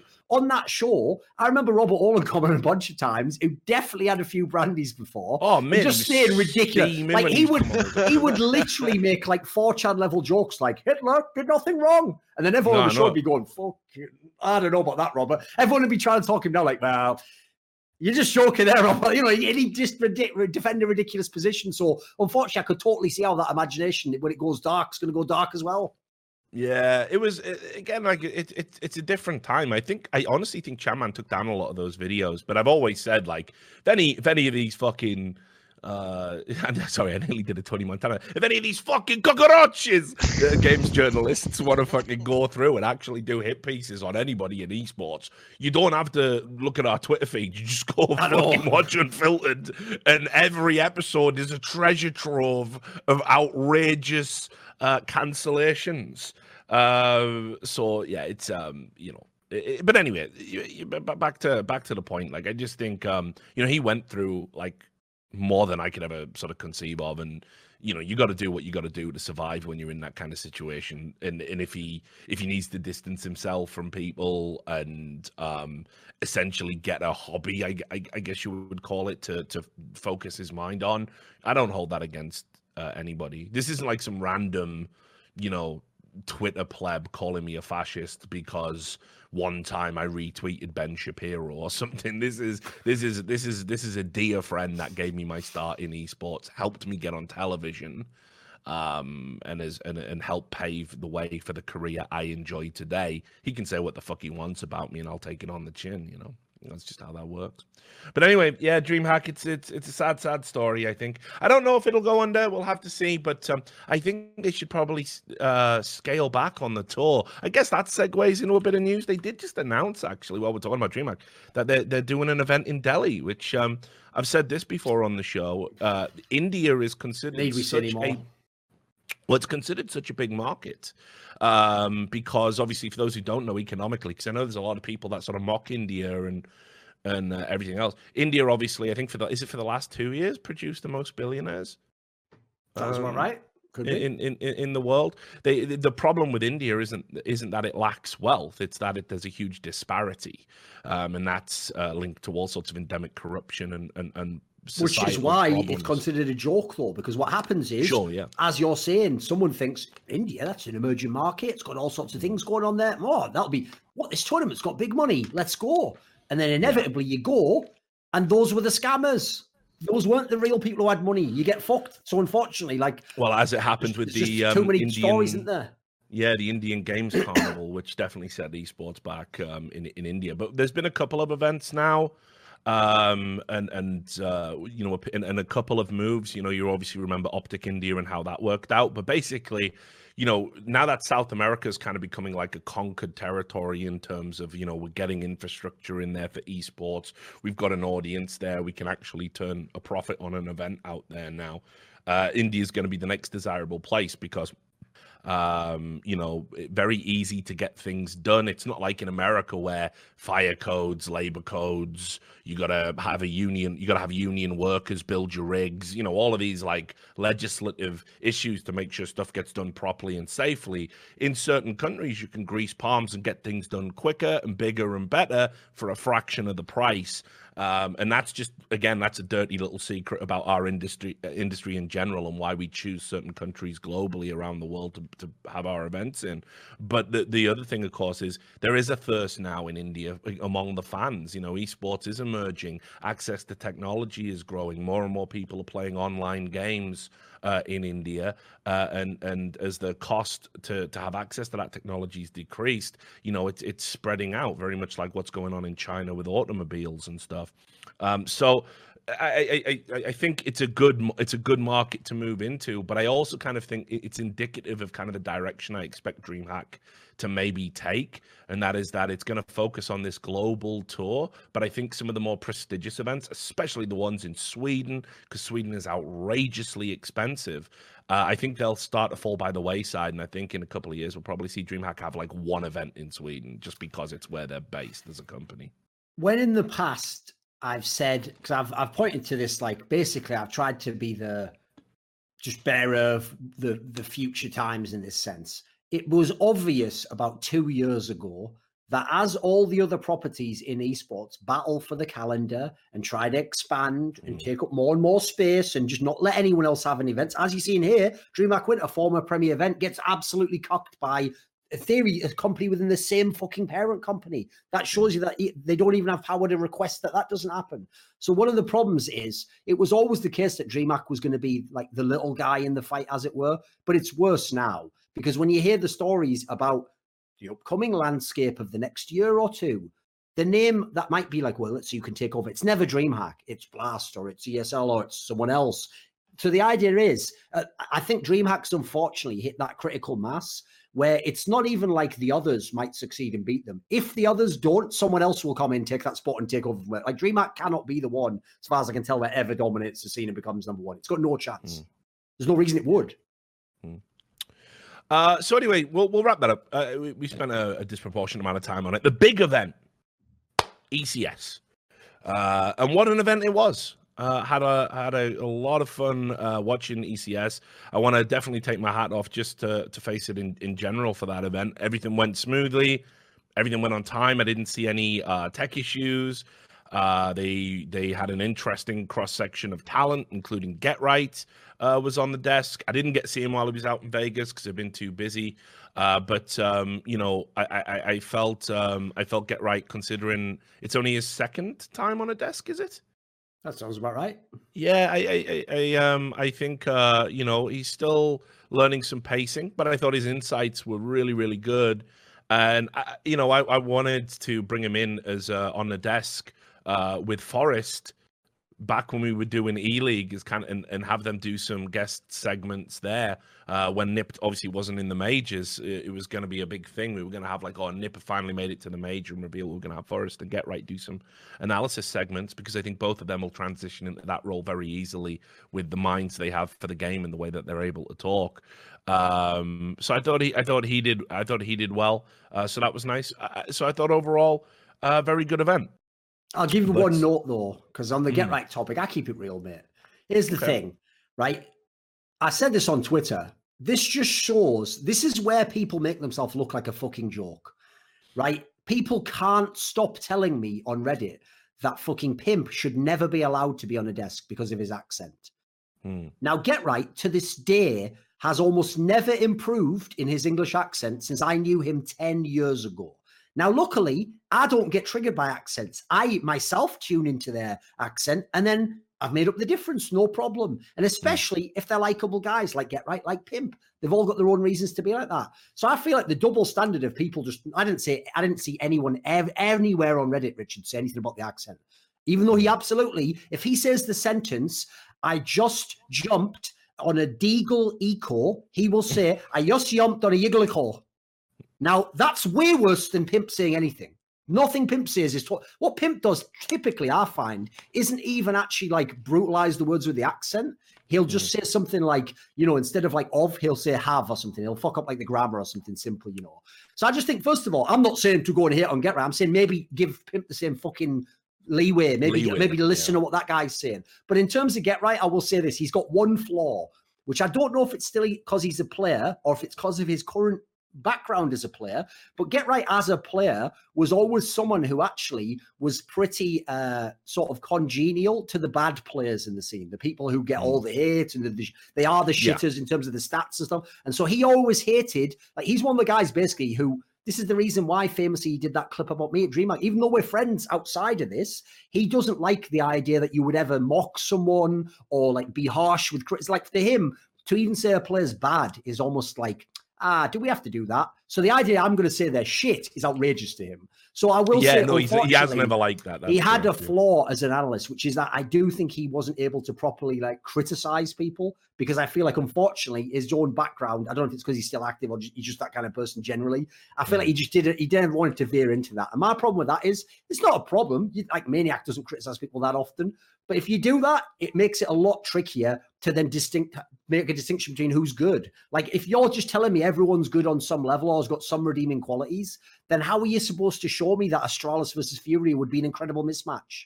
Sounds to me like it's just a pretty good guy versus like a really good guy. Hey, that sounds like he could win this match. No. So that's just one of those small notes. It's one of the reasons I always think the pros that think they're going to come on the desk and be the best instantly and way better than people like us, you don't know what you're talking about. Like it takes everyone a while to level up. You've got a new skill set to learn. And in the case of some pros, you're going to have to kind of deprogram yourself from however you thought as a pro and start thinking like an analyst, you know. I agree though, by the way, his insights are amazing. One of the things that Get Right's actually famous for is he has like almost a photographic memory of fucking games he was in, but even games he's watched, like just matches he was watching on stream. So like, that's why on one level, I've always been friends with him. I fuck with being a nerd in Counter-Strike. In fact, that's one of the things. Back in the day, I've often told this story that loads of the pros in 1.6 actively despised the press unless they were just friends with the journalist. They never wanted to do press. They thought it was for losers. Get Right is one of the only ones who would go out of his way to make time for the press. So I will say he's always been a very cool guy in that respect. So I hope he can do more events and continue to improve. Was my like I say, it was famously when Kadred started covering 1.6 again, he was like the second interview on the site. which was like a huge coup because that was when he'd just gone to Fnatic, you know. Put it this way, in the era when Nip really hated Lurpus, because obviously he was criticising Fiflaren heavily, Get Right's, I think, one of the only ones who actually was even still mates with Lurpus. Like, he's just a super magnanimous guy. No, he's a really cool guy, and he always has been. And I hope he does well on the desk. I hope it's something he can really, you know, carve out for himself. But I definitely think your points are valid in terms of, you know, one of the things that first of all, I've never met a pro player that moves into desk work and then doesn't go, fucking hell, I didn't realize it was this tough. And it's like, yep, it's a different kind of discipline, but it's there all the same because you have to watch the game, you have to get your points in order, you're working on a time limit. He even had that moment, if you saw, where they like fucked his headset up, and he literally had to say, "I didn't hear what you said." Well, that's an example, right, of where that's not his fault. But when you become an expert, once you notice any problem, you'd be reading the person's lips. But that's something you learn with experience. I'm afraid you have to go through all the problems which will inevitably happen. And the unwritten rule, you must never throw the production under the bus. Absolutely. No matter what is going on. You got high-pitched squealing in your ear, you have to pretend that it's not there. You have to like read lips, muddle through, and then talk about it when you get back. Obviously, I personally don't subscribe to that part. No, I know. He does, mate. They just wreck I'll start reading off fucking the production staff's names and addresses. I'll dox some motherfucker. I won't read that. That's a joke, of course. You know, it's almost like I did back in the day. That's almost giving me a flashback to some DreamHack moments there. No, I remember, mate. It was like mate, some of the things you've done are outrageous. Like, I even look back and mildly regret some of those. Like, I just went too far. No, I think the most egregious one for me, the one where I was like, come on, don't we? Was Atlanta on the desk when we did the intro. Do you remember? I can't even remember what you were fucking stewing about, but something had pissed you off.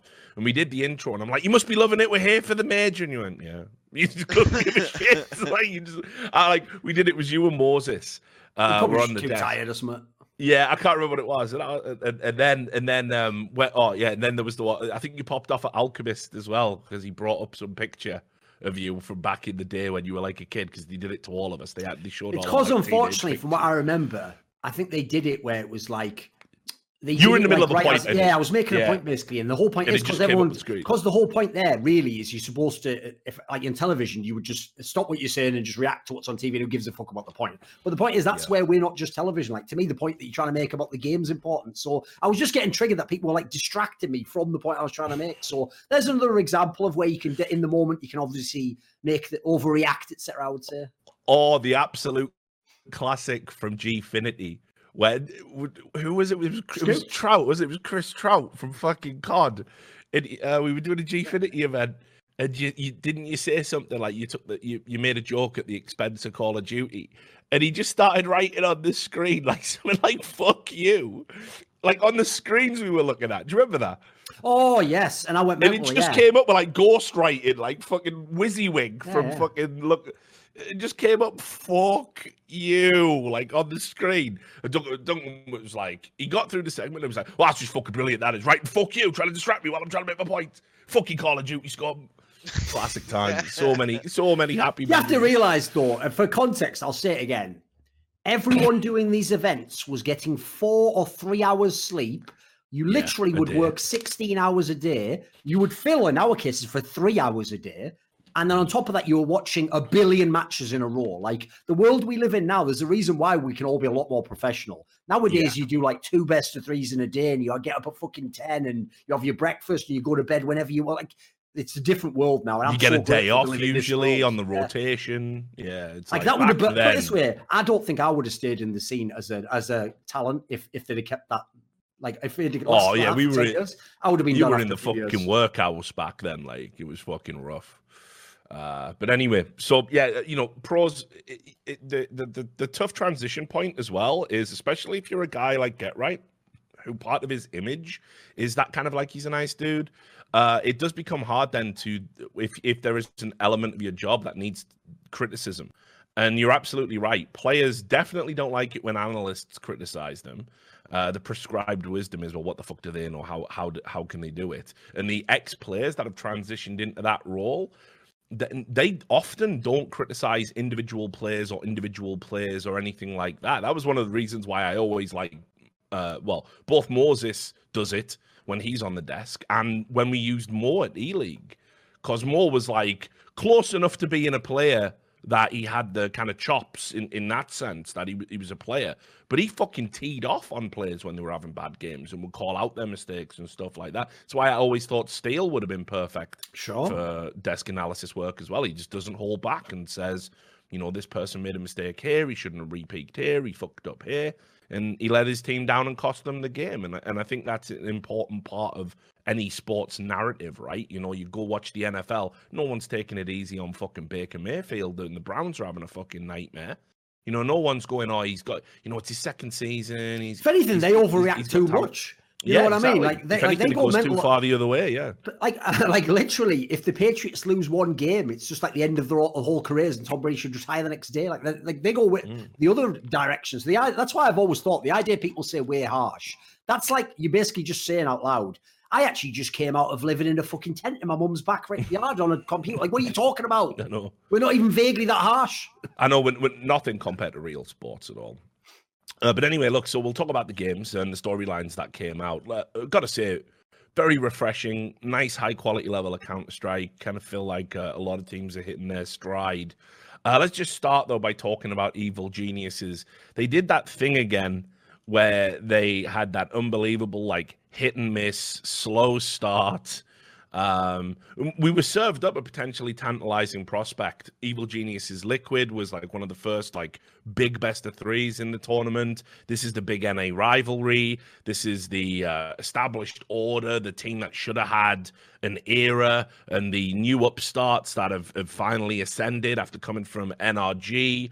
Lots of interpersonal rivalries and people that know each other intimately. Should have been a classic game. What we actually got served up was a little bit tepid. You know, the Inferno, which is like EG's pick, one of EG's strongest maps, was the 16-14 Liquid. Liquid absolutely fucking dominated them. And then the Dust 2 was definitely exciting, but you would always give the edge to Liquid on Dust 2. But that was the 16-14, and that was kind of the glimpse of what the rivalry could be. But by that point, obviously, we weren't getting the third map, which would have been Mirage, which would have absolutely fucking banged if EG could have just held their corner. Because I think Liquid are kind of vulnerable on that. But anyway, they then go on. They beat NIP in a best of three. They didn't look polished at all. They really limped across the finish line there and could have just as easily lost. But I kind of felt at that point, that's where EG usually kick on. And the Astralis series, again, it was like Inferno should have been a lot better than it was. There was too many mistakes from EG. Nuke, I think they were lucky to win it all. And then they just got absolutely dominated on Overpass. Astralis just remain kind of the benchmark on that map right now. So overall, I kind of felt EG, they put themselves in a bad position with a slow start. They should have been more competitive. They didn't look great. But so I really don't know how I'm feeling about EG right now. As I say, they seem to be a one tournament on, one tournament off kind of team, and that's not conducive to creating an era or establishing yourself as a true great in the space. Yeah, my problem with EG is this is an example of a result that is really deceptive, because when you see that they got third to fourth, okay, look at the teams here. I mean, the HLTV top four was in the top four. That's fine. You see that they lost to Astralis and they still won a map. Hey, that's pretty good. Astralis is the number one team right now. But then you look into the details and put the context there. Who did they beat? They won a best of one against the Vanguard, got, as you said, battered when it mattered against fucking Team Liquid, and Breezy was dog shit in that match. Literally the worst player on the server when he's supposed to be the best NA player right now. So you can see where he's been for the last few months. Then they made a dog's fucking dinner of playing NIP, a team that actually, if you think even stylistically in terms of strengths, they're just a better version of NIP. They should batter NIP. That should be an easy win for you if you're going to be a team that's going to win tournaments. Then when you play Astralis, the problem with that is it's not cool when your team loses to Astralis, because one of the few things propping up your bad results is, hey, I tell you what, they give Astralis that fucking work when they play them. You didn't this time around. They actually had, since moving to EG, they were ahead in head-to-head meetings. They were wrecking them. And the sad that was thing why, is, when I had to put my predictions out, I fucking said, like, I think EG have got this. Call. Yeah, and when they beat them on Nuke, I mean, we're going into Overpass. I definitely felt EG had to take in. I felt like EG had to do it in 2. I think Inferno and Nuke had to be the maps. Because I think you can get at Astralis on those maps. Thing is, what you said about the Nuke game, though, like, listen, it was a hell of an exciting game. Go watch that one. That's when you really that was good. It was good. Yeah. Problem is, Richard's totally right. Like, the way they won this match was primarily from winning a bunch of clutches. Oh yeah, like it's nothing genius they did or something like. It was like for example, Tarek, who'd been terrible for literally like 3 months now, just on that one game just went mental. And was just like winning clutches for free, killing everyone here. Like who the fuck knows how? I generally think that's true with Tarek, though. I think you're right. I think Tarek, when like it's not so much of an issue when like Breezy's popping off, and Breezy was very good in the Astralis game. It's got to be said. And Cirque's popping off, and Ethan's popping off. You don't really think too much about what Tarek does in the middle of the round, right? But usually he is dead. But if they ever get to the end of a round and Tarek's still alive, I back Tarek to clutch most times. He's not like Zipnik's levels of clutching or anything like that, but I'd like to see the stats. I think Tarek must have a very healthy clutch percentage as a player. Like, I kind of feel, in one, it's almost like the peanut brain doesn't get activated. The Mega Mind doesn't get activated until he fucking everyone else is dead except him. And then he looks very, very good to me. But yeah, this was, honestly, if you want to call it, the reason they were a non-factor on 2 maps in this series was Stan. Stan was very poor in terms of production.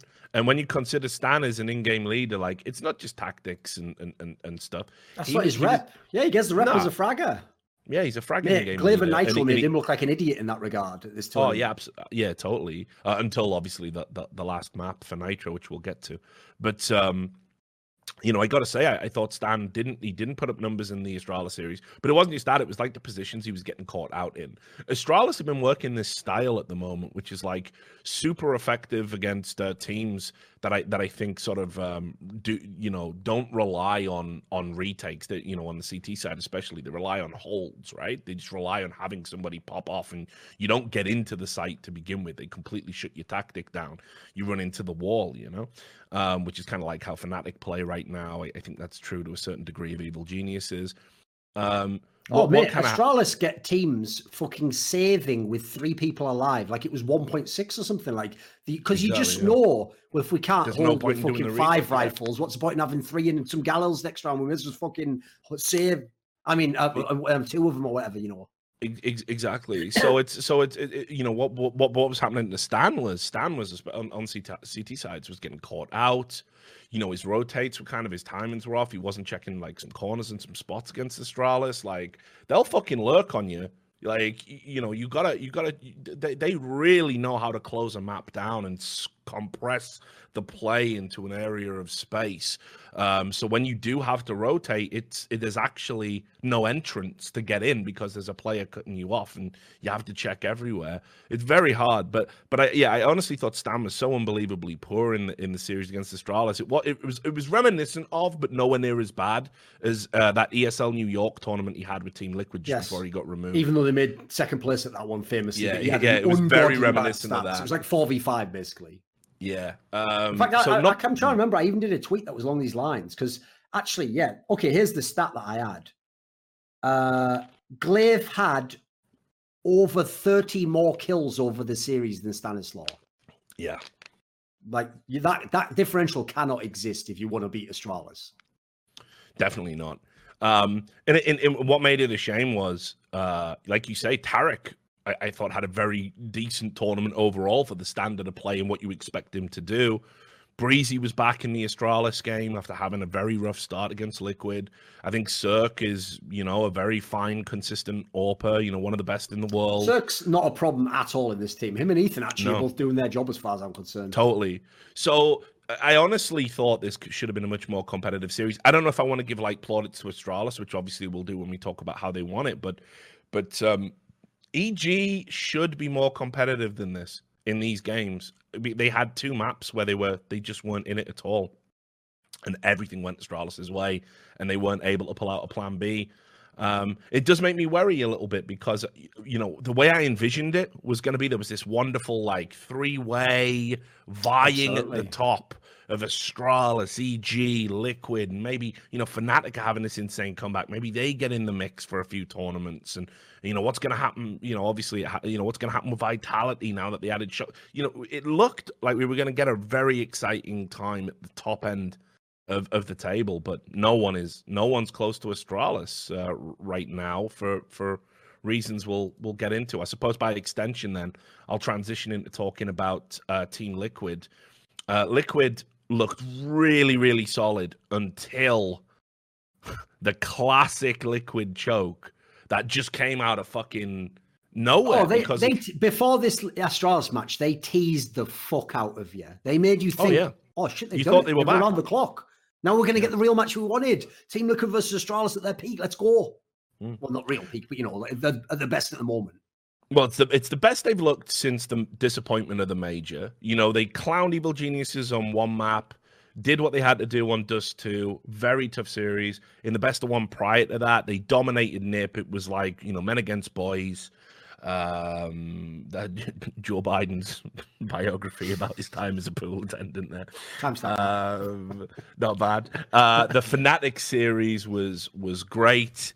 Great really series to watch, actually. There's another entertaining series if you want to watch one. Yeah, because it's one of those classic ones where you get the maps that are one-sided and then it's 1-1, and then it goes into a final map that was certainly competitive and back and forth before Liquid edged away with it on Mirage. And then you go into the final, and the Vertigo map in the final, that is the best map. Like, again, I know all the problems the map has. It needs another rework still, because it is just fucking the same sort of level of entry over and over again. It's fallen into the problem that I think like Cobblestone had, where all the tactics are very formulaic.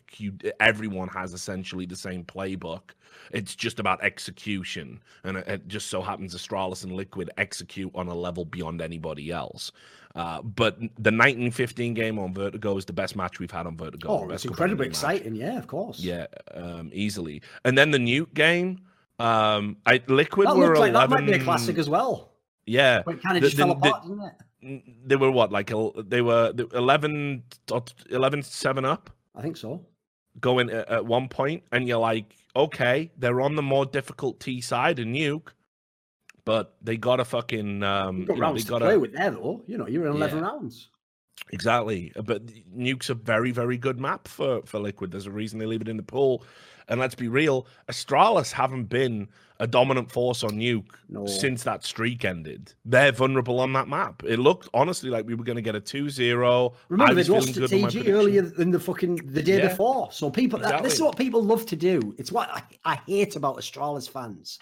Is when they win, they were always going to win. They're unbeatable. They're the greatest team ever. No one can touch them. Nothing could ever happen. When they lose, you just delete that from your fucking brain, like the Men in Black or something. Because, like, how could the same people, like, there's no way Team Liquid could ever have beaten them on Nuke.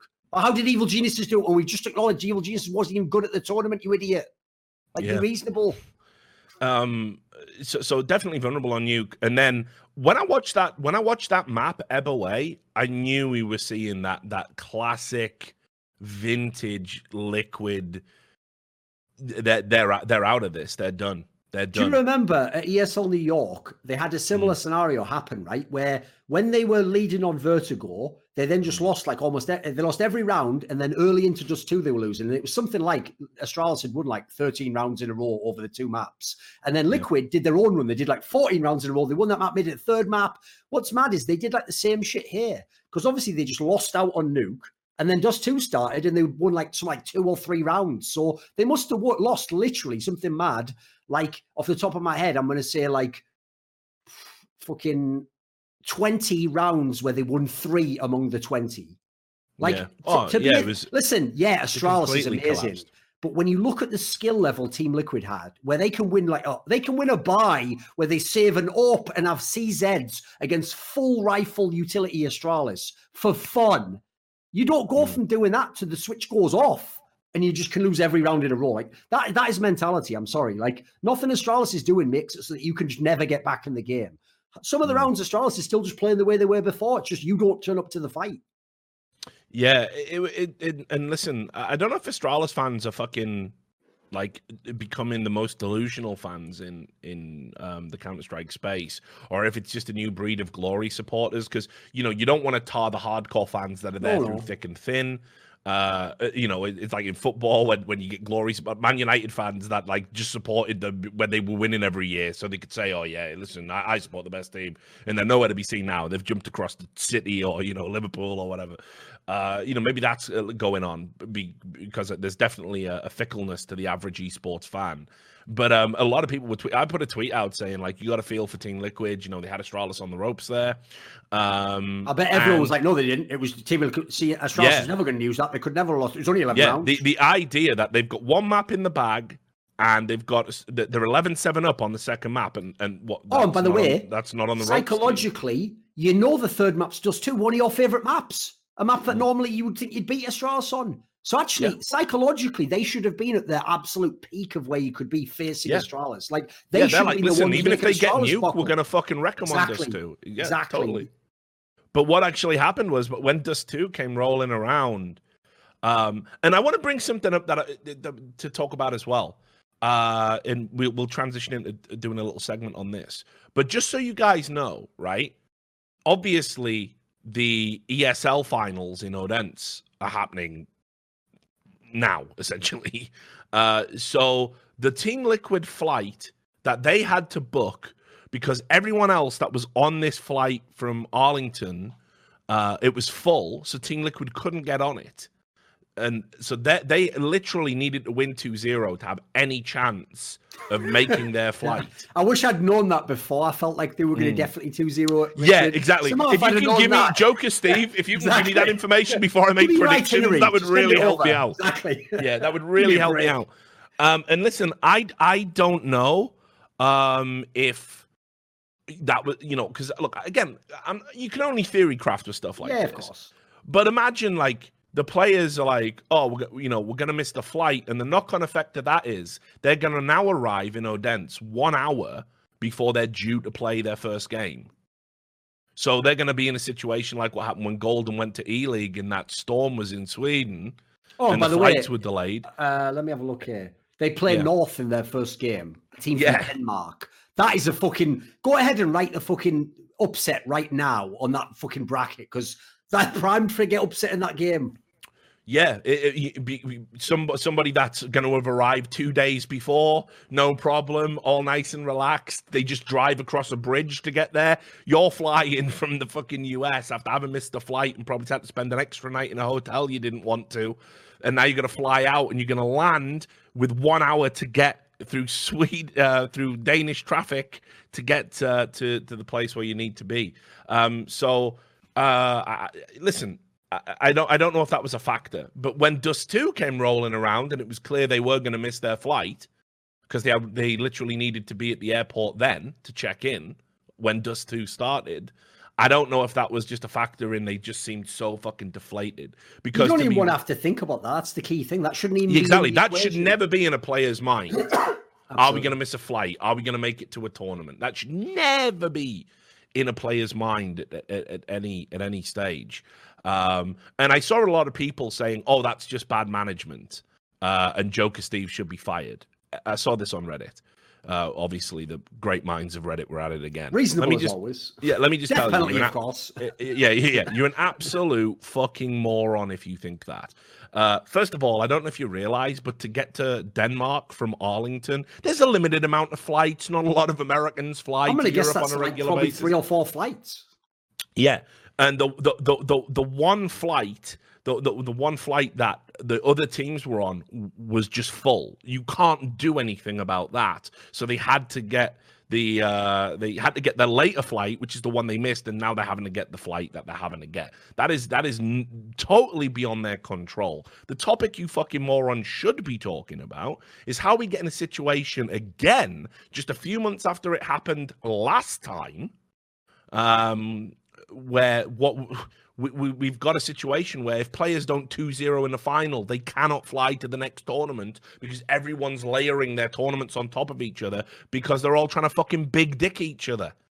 That's the topic of conversation, guys. That's Actually, what you I've got need to a- be thinking about. I've got an angle on this. I've said it on Twitter. Yeah, do but it. Let's people do it. know, We can talk obviously about don't- Astralis obviously being people fucking don't magnificent in a second. Obviously, people don't read my Twitter and for every comment, etc. So I'll restate it basically. Yeah. Right. The one angle. Listen, normally I get accused of being a fucking ESL sellout. Like I'm in the sponge boat where people just assume I'm like best pals with them or they're paying me or some shit like that. Even though I only do 2 bloody events a year for them. But okay, let's just ignore that, shall we?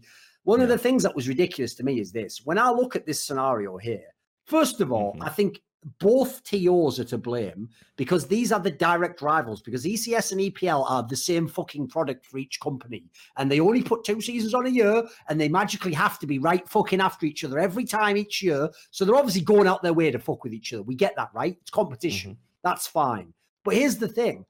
Even in competition, there still has to be a line generally if you actually care about the scene. Notice the key caveat I put there. As a business, ESL are entirely justified to fuck their rival as hard as they want. The problem is if they fuck their rival at the cost of the scene. And so I'm now, in what people might think is a rare incident, going to call out ESL. Because why is ESL making a team's travel day Sunday? Sunday, we may as well call it Championship Sunday like they used to in COD. Sunday is always the final. Always. For every big event, Sunday is the final. We all know that. So the idea that you book someone your travel day for your big event then, here's the maddest thing. Not only have you, fucked your rival, you might have ruined their final. It's worse than that. You've ruined your own product. Some of the teams coming who were supposed to win your tournament are coming in shit form. And what do you think they're going to say when they bomb out? It was because of the travel. And what are the fans going to say when they think back in history? What was EPL season 10 finals like? Oh, that's weird. I see on the results, some of the big favourites went out. Yeah, that event was shit because, people were just jet lagged. They literally got off the plane half an hour before you've ruined your own product in that sense. So actually, that's an example. You have literally cut off your nose to spite your face on that one. Like that's just an example. Like I don't know how much of it was intentional, but it just looks suspicious. Put it that way. Well, so I'm currently working on getting this story across the line because I think it's something that needs to be reported. Sounds awesome, yeah. But so what I've been told so far is everybody wanted to have the last event of the year. So they wanted to have it as late into December as they realistically could, without it interfering with people's Christmas plans and New Year's plans. So dates kept getting moved. So, in particular, this involves the Blast and the Bahrain event, I think. So, basically what happened was, it was like, we're going to have our event here. Then somebody said, well, we're having our event here. And it just so happens to be on the same weekend as you. So then somebody else, okay. So we're going to move our dates. This is a fucking Abbott and Costello sketch. What is this? Yeah. So basically what happened was it was like, and I don't know who's at fault, and I don't know who was, but there was a bunch of tournament organizers in December essentially playing a game of chicken to see who could get the last ones, and you end up with this stupid fucking situation where go look at the string of events in this December and compare it to other events in other Decembers and work your way back and look at the concentration we've got this year. And not just a concentration of events, but look at the standard, the caliber of the events we've got and how close they are to each other. And unfortunately, again, this is one of these issues which I'll have to call Scoots and talk to him about it because I can't believe the players are happy with this. But for anybody that thinks, well, because somebody tweeted this at me the other day, and to be fair, they didn't know a lot about the esports industry, so I'm not saying they're stupid. They were very polite. They were just a little bit, they just didn't know. Naive. But yeah, but there's contracts in place to attend these events months in advance, and we've even sold tickets before based you on even this team arriving. Yeah, before you don't get told the dates, you just say we will attend the finals because there is a commercial aspect to this. Where, say for example, ECS. Remember, ECS is its own thing. All the teams that play in ECS are like co-owners in the league. They do revenue share, and part of that means you have to attend the finals, no matter where they fall, no matter where they are. You must go, barring some critical emergency, and even then there'll be penalties. And it's the same with the ESL Pro League, and as we've seen from the contracts that got leaked, it's going to be even more intensive in 2020. And certainly we know it's true with the Blast, that you must attend, if you're in the Blast circuit, you must attend the 5 events, which is a negotiation as to which 5 of the 7 you attend.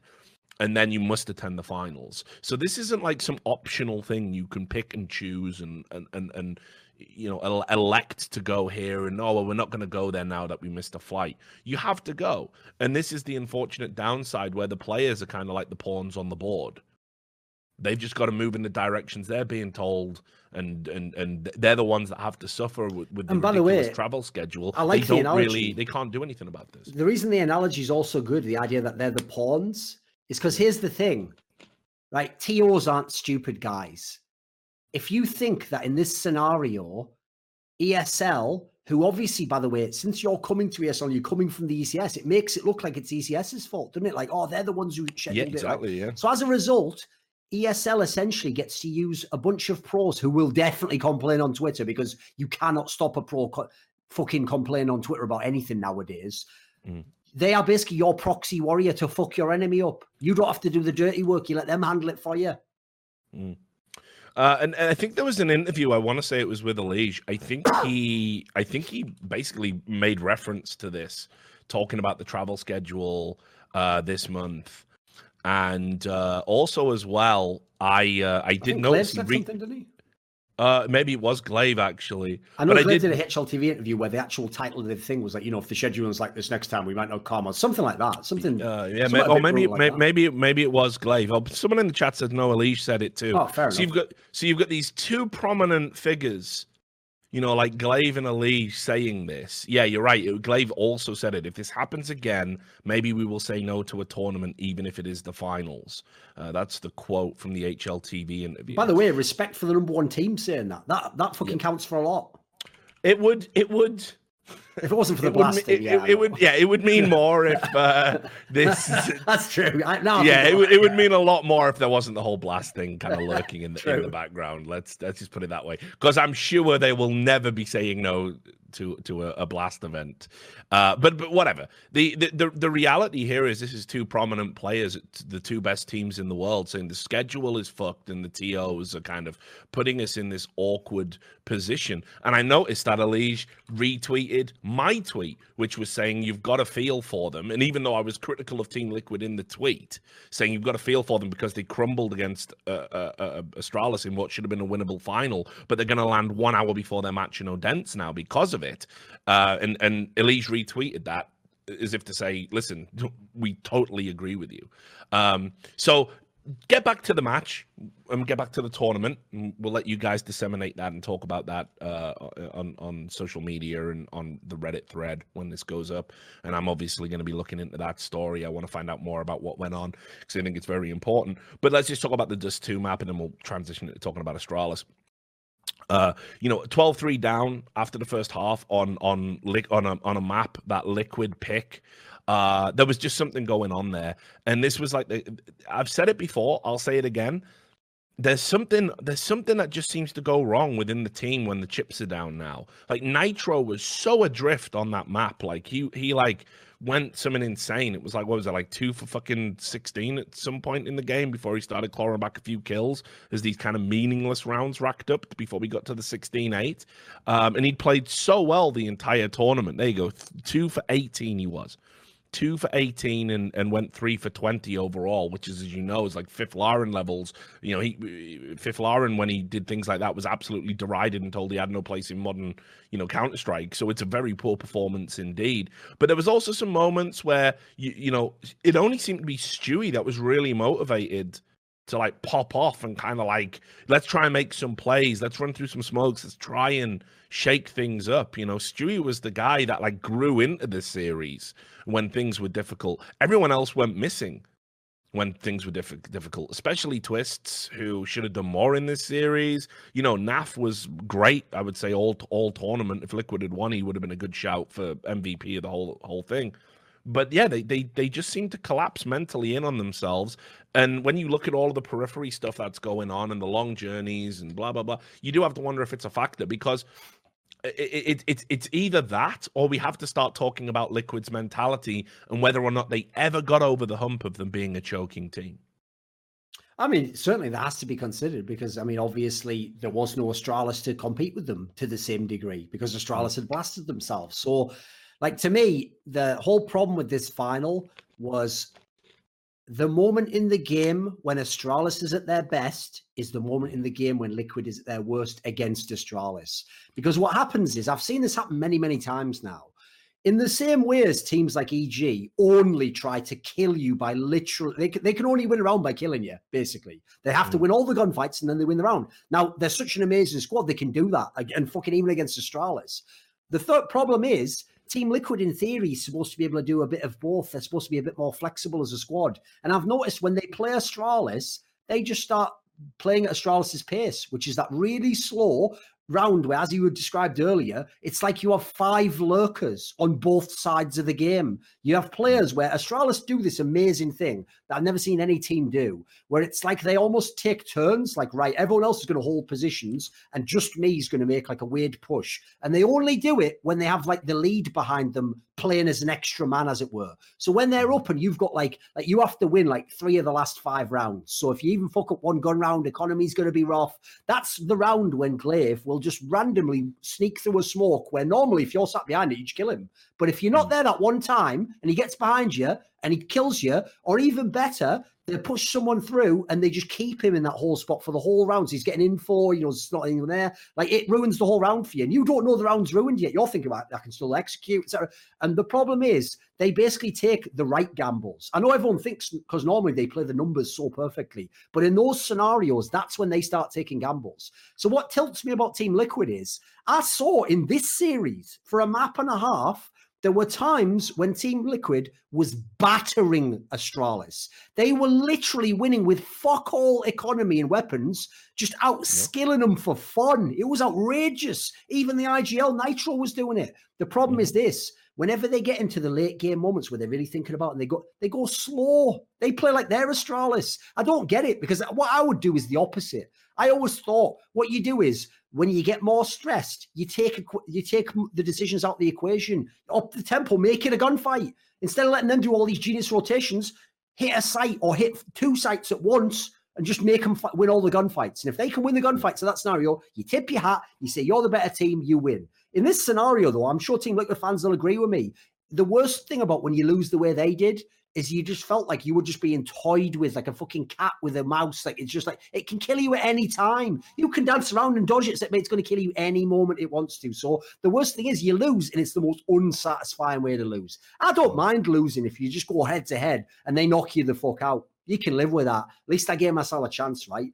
So I feel like it's only specifically against Astralis they do it, if you notice. Like, somehow no one else can make them do that. Normally, I mean, Fnatic found this. When Fnatic would be in good positions, they'd be on like a map they like, on a side they like, and Team Liquid would just roll in there and fucking cap them. And they couldn't do shit about it, because think about the outrageous arsenal of skill level that you have if you're Team Liquid. So I feel like this is one of those things where, like, I don't want to have to go too hard on this, because it's obviously very difficult to know what coaches do. But I have to say, people used to joke when they were winning everything in the summer, what does Adren do? Does he really just stand behind him? Because famously, he never called timeouts even then. They almost never call time. They'll lose fucking 10 rounds in a row without calling a timeout. They sometimes even get a fucking favor when Astralis calls a timeout to decide how they're going to beat them up more. They get like 5 minutes to talk themselves. But this is one of those moments where I know that if the players come out the server, they probably agree with what I'm saying and go, yeah, we won't do that next time. The problem is in the moment. It's like that thing, everyone has a plan until they get punched in the face, the Mike Tyson quote. The problem is in the moment, that's where you need an IGL or a player to snap you out of it in the freeze time, or your coach to give a timeout, and he doesn't do, listen, you're fucking up this stride. That's not the problem. What he needs to snap you out of is where you're at in the head. Like, what are you doing, guys? We're just playing into their hands. So that something's lacking mentally. I don't want it to be like the old thing of like they're just choking like they used to. They're a different team than they used to in many ways. Yeah. It's a different type of choke even, because they even put themselves in these crazy positions where they'll fight back into a game. That's what's funny. Like on the Vertigo game, the old Liquid would have lost that just in regulation. They fought back and then they won it in overtime. Like, that's not the old Liquid. So it's a different way of choking, which obviously makes it harder to figure out. But I agree, it's mental. Like, it can't be skill wise, because even in this tournament, you saw these players wreck everyone. I think coming into the final, Twistzz was like a top 8 player ranked in the tournament. He didn't even turn up till the 3rd map. Yeah. And it's just so fucking surreal. Like, I mean, again, there's not, I think, obviously, we're being super critical of Liquid. I think Astralis are probably the only team in this tournament that could have done this to them. Oh, agreed, yeah. Their problem is, if any time Astralis goes, they're going to be there, mate. Yeah, You know, and to be fair, the thing you have to say about Astralis as well is that while we don't think about Zipnix as like a great fragger, we think about him as this guy that brings so much to the team, and obviously he's a consistent clutch player. Zipnix didn't really have a great tournament. No, you take for granted he's at least going to be decent. That's the thing. Yeah, and he had a screamer in this final. It was really bad. Yeah, so it's like. The two standout players for me were obviously Device, who went on to win the MVP, Mr. Consistent. It's mental seeing him just clutch everything now, isn't it? Like, I can't believe the years we watched of that guy playing. He was in the Team Liquid position half of his career. I know. It's wild. But always, again, you have to think about the storyline with him was he only went missing in those big games, and it was a thing that lasted about 18 months where it was it was inarguably true that Device would drop 20s, 30s, Mr. Consistent, and then when the big semis and the big finals and the big games came around, he would dip in performance. He went away and fixed that. And honestly, the more and more I think about it, especially when you kind of look at the fits and bursts we've had with like Olaf and coldzera and Kenny S and Simple and Ziwu, there's been one guy that's basically been in the discussion. He was all to their be the rivals. top three play. Yeah, he's always been a rival to those guys. He's always been in the conversation in the years that those guys have won. Do you want to know something funny, all the Rich? plaudits. I'll give you the obvious comparison that no one's making. Device is Tom Brady.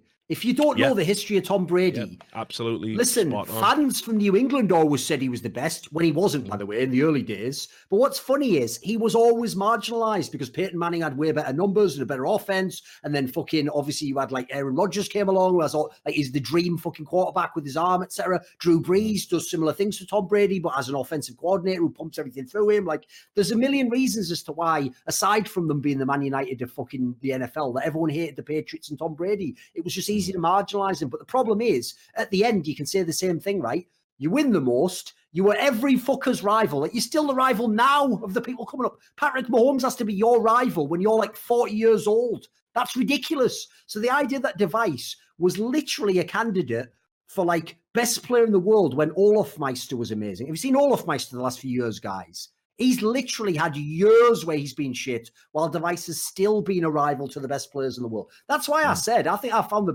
tagline to give Device is, I don't know if anyone ever will give him that nod and say he's the greatest of all time. I think there's an argument for it. I can also make an argument against it. Like there's that weird angle where he never really was the best for that often in a specific moment, which is a bit weird, to say you're the greatest. But then if you put him in one era, would he be the best player? No.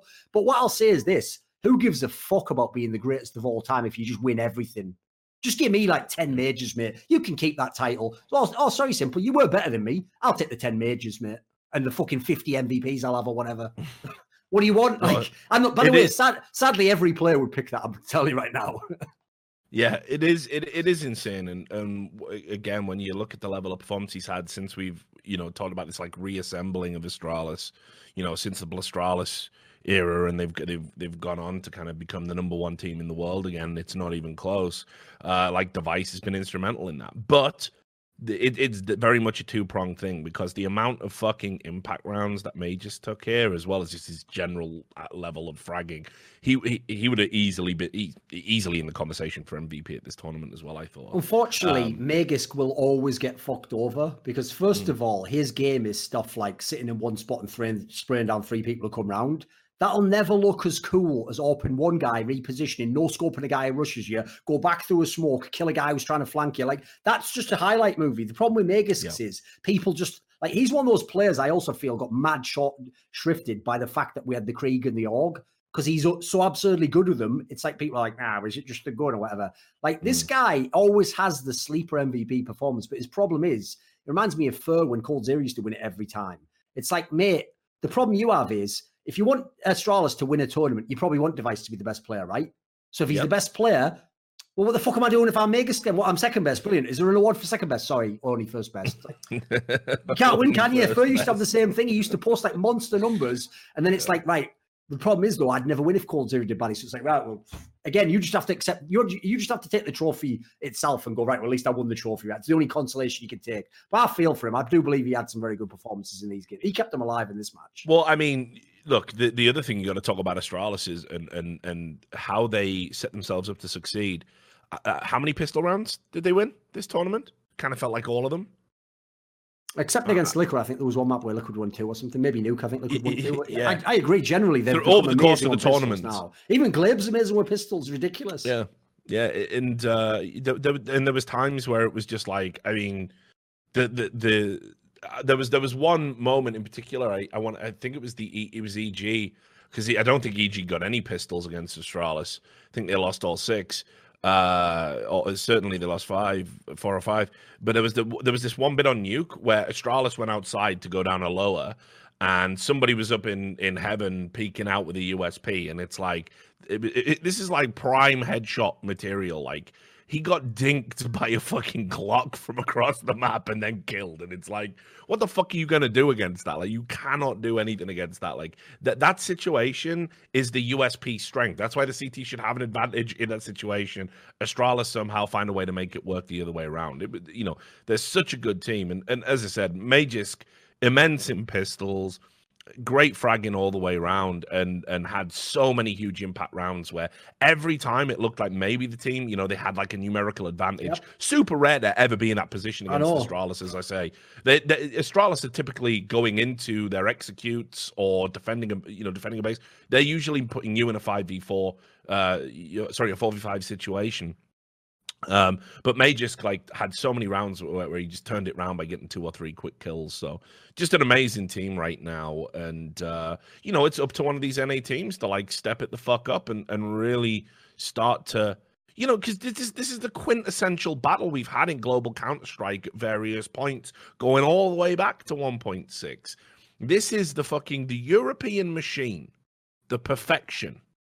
Right? And the only way you break that down is through the fucking chaos of the NA system, where it's like, our system is we run through a smoke and we kill 3 of you and fuck you up. And that has been the way that NA and EU has typically clashed for over a decade. So it should be something you would expect Liquid and EG can get right eventually, but they look so far away from where Astralis are right now. I don't hold out hope for it happening for the rest of 2019, but especially also, not with the travel schedule. Just to mention before we go off the Astralis topic, I'll just mention one other player that has to be shouted out, which is now that if you remember, I think it was even IM Beijing or something where Glaive won the fucking MVP with one of the craziest HLTV ratings ever any player. Mental. Never mind. I thought never mind an IGL. He was in 1 point fucking. It was something absurd. Put it this way, it's better numbers than Elige gets when he's the MVP. This is for real, right? Even though he didn't do that over the whole tournament, at times, and especially in the final and against EG, he was doing that again on maps. At some point, I'll have to do it myself. I'll do some content. It'll be a video breakdown or an article, something, because I've never seen any outlier like this in history. A guy who even, what's funny is when Glaive used to also have a rep as a fragging in-game leader, that usually meant pretty good for an IGL. It didn't really mean if you took away the IGL part, they'd be fragging. Now, what's ridiculous is a couple of times at the end of last year when they were in their era, and then now for a couple of tournaments, he has just had tournaments where he's literally a top 3 individual player in the event at the same time as calling all these genius strats and reading the whole fucking game. I don't think that's ever happened in the history of Counter-Strike, that someone had peaks that were that absurd and then went back to where they were. It's like a miracle. It really is. It's on that level. And I've seen a lot of Counter-Strike in my time. Yeah, so I'm obviously got to give all the plaudits to Astralis. I think the rest of the year just belongs to them. I don't think anyone's going to get close. We really need to sort of regroup and see what happens in 2020. But, great event, great performance by Astralis, some great high-level Counter-Strike, and hope that continues into the ESL Pro League in Odense, which obviously is going to be coming up very, very soon. So a couple of news stories, then we'll do viewer questions, and then we'll get the fuck out of here. So good news, Renegades fans. You lost your team to 100 Thieves, which raised a few eyebrows in and of itself, but they've been vaguely competitive. Well, you're picking up some real world beaters now, because you're getting, it sounds like, according to DK on Twitter, Renegade's going to finalize a deal to bring Greyhound Gaming into their logical home of Renegades. I have no idea why this is happening. Hopefully it puts it to bed, by the way. If you don't believe that Renegades are just cynically trying to game the Asian qualifiers to get to... Like, why would you go Australian/New Zealand again? Why would you go Oceanic region again? You're called the fucking Detroit Renegades, aren't you? Like, maybe pick up some motherfuckers from Detroit or close to it, you know? Like, same country. Seems crazy. But anyway, so I will have to say that absolutely at that point when the deal is finalized, Dick Stacey will be a pro player. He won't be semi-pro anymore, but he will be absolutely dog shit still. That's never going to change. So just want to put that out there. But this is like a strange move. I think outside of the Asian qualifier thing, I just cannot think of why you're like, yeah, we just had those Aussies go to 100 Thieves that were doing pretty well, and you know, as a brand, we're American based. We've been associated with 2 American cities. Let's pick up that other Australian team, the only other relevant one, the one that wasn't as good as the one that we just let go. Like, what is happening here? If this move goes ahead, I cannot understand it. I cannot fathom it. Well, also, as you pointed out there, right, the fact that you couldn't keep hold of your Australian team and now you're getting the next available Australian team says everything about your finances and what you're willing to invest in CSGO. I mean, here's an obvious one to me. Why the fuck weren't you in the bidding for the OG lineup? I'll give you a little bit of insight here, guys, as to some things I've heard behind the scenes. Rumors, so these aren't things that I'm claiming as a fucking report. I'm not DK in this scenario. What I'll say is this. I've heard that the reason why it's taken forever for that fucking OG deal to get over the line is because they weren't even coming close to the number. They were trying to like lowball the shit and stupidly thinking like, well, they have to go.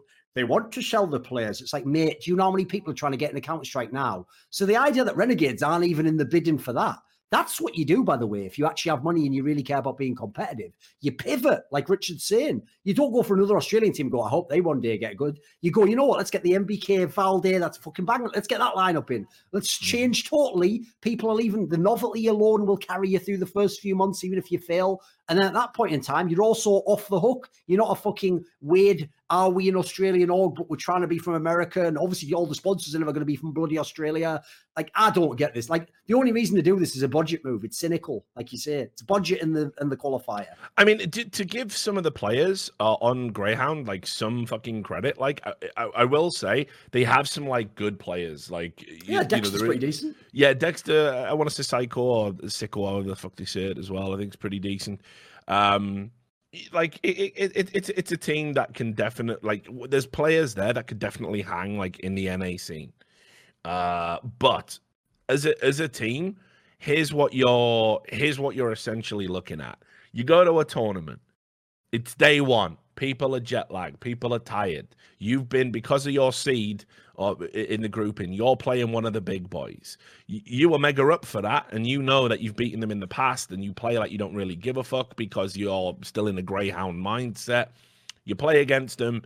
You beat them on day one. Congratulations. Now you meet a team that doesn't fucking underestimate you, hasn't just traveled from another event and has been settled in, and even though they're way down in the ranking compared to the upset team that you just beat, you lose and you go out the tournament and no one talks about you. Like, back to reality. Whoa, there goes gravity.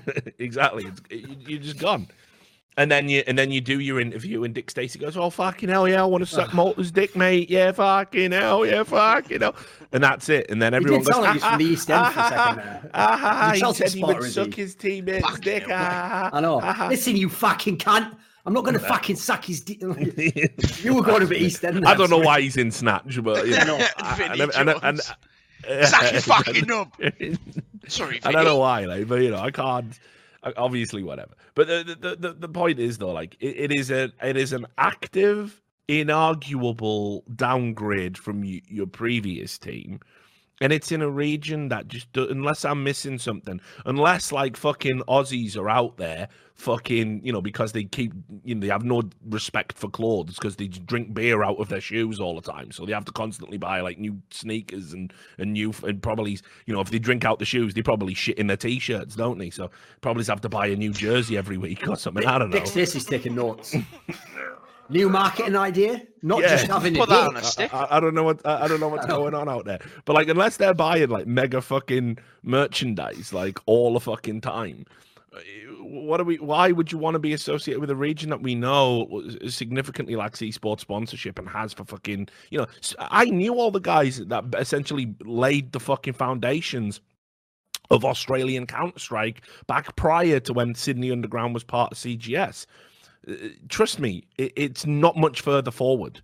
The way everyone else has scaled up compared to Australia is far ahead, and I would say that includes places like Brazil and all these other countries. Australia is still very far behind. So the idea that this is like an esports region worth mining, it's weird to me. I just don't get how many years it took to get Renegades right.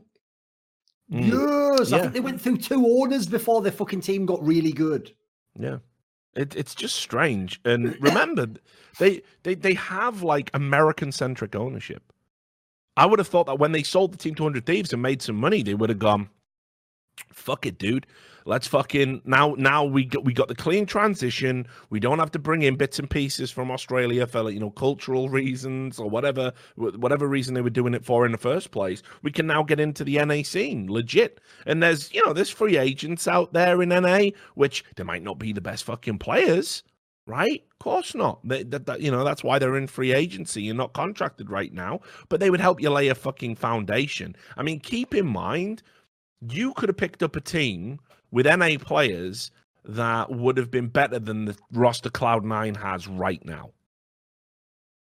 And by the way, would have way bigger names and profiles in your fucking region with your sponsors than Greyhound. Yeah, it's just weird to me. It's a really weird move.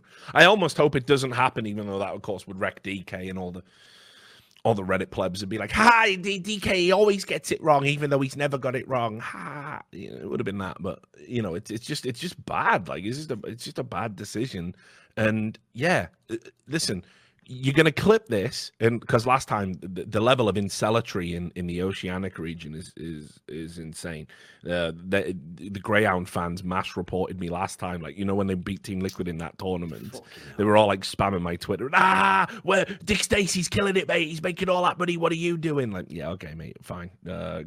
You're not. I wonder what money they imagine Dick Stacey's making. I'm not joking, right? I don't want to go too far. I'm going to say something I think is factual. I'm going to guess I make 5 times what Dick Stacey does in a month. Well, but that's not even an outrageous number. Don't forget the dick stickers, mate. Don't forget the dick sticker. You see, you don't draw a penis, sneak it into, because your talent, you don't get to do this. You don't draw, like you didn't flop your dick on a table. Passive ball. Draw an outline of your legit vascular penis, and then like somehow turned the bell end into a T and had Horin coming out as spunk jet lines, right? And then try and sneak into Valve to basically get edgy kids to buy your sticker and make fucking, tens of thousands of dollars that way. You see, you didn't do that. You see, you had to actually create like fucking content to make money. Talent's not allowed to profit at all from anything in the game. Players can, we can't. Like, go fuck yourselves. You're not even allowed to have a sticker in the game. We're actually against that because, quote, players earn their spots in our tournaments. That's Valve's official stance. Talent's never earned anything in its life. We don't work incredibly hard at as our if craft. We wouldn't have, as if you wouldn't have fucking 20k off a timestamp that one, or me off one, like I know exactly, quotes or some stupid shit, fan logic or whatever. You think fans wouldn't want a sticker like that to put on the AK? Of course they would. It's just crazy decision considering how much money they would actually make off. Oh, they would. That's the stupidest thing. They would make the majority of the money. It's just for some mad reason in some of these games, the game dev almost is like, right, well, you should do this idea, game dev, because then you make loads of money. Yeah, but does anyone who's not me make money? Well, yeah, cancel. It's like, give me a fucking olive branch. By the way, I just want to give a special shout out to Kawada PM, who says if you did do that, you could have it say throbbing. There we go. Here's the difference. Throbbing. That's better than Dick Stacey. You know what actually is like? It's like an implication involved in it. Yeah, that's fucking good, man. That's a good one. Pat yourself on the back. Anyway, so that's that story. What was the other one I wanted to fucking bring up? Oh yeah, Valde at North. They've officially confirmed the sale. He's served his sentence out. Now he's ready to be reintegrated into society. Obviously, for a while, when people go by and he's eating dinner, he'll grab the edge of his tray, like, what the fuck are you doing? Get stay away. They'll go, oh wait. And then BK will be going, no, it's okay. It'll be like the Valde whisper, like, it's all right now. It's all right. You're in a real team now. You don't even have to be IGL. No, I'll be IGL. Don't worry about it. Alexi, he'll do it. Whatever, It'll take him a while. He'd be like a little jittery stallion, but eventually he'll come back and be the thoroughbred that I know he is.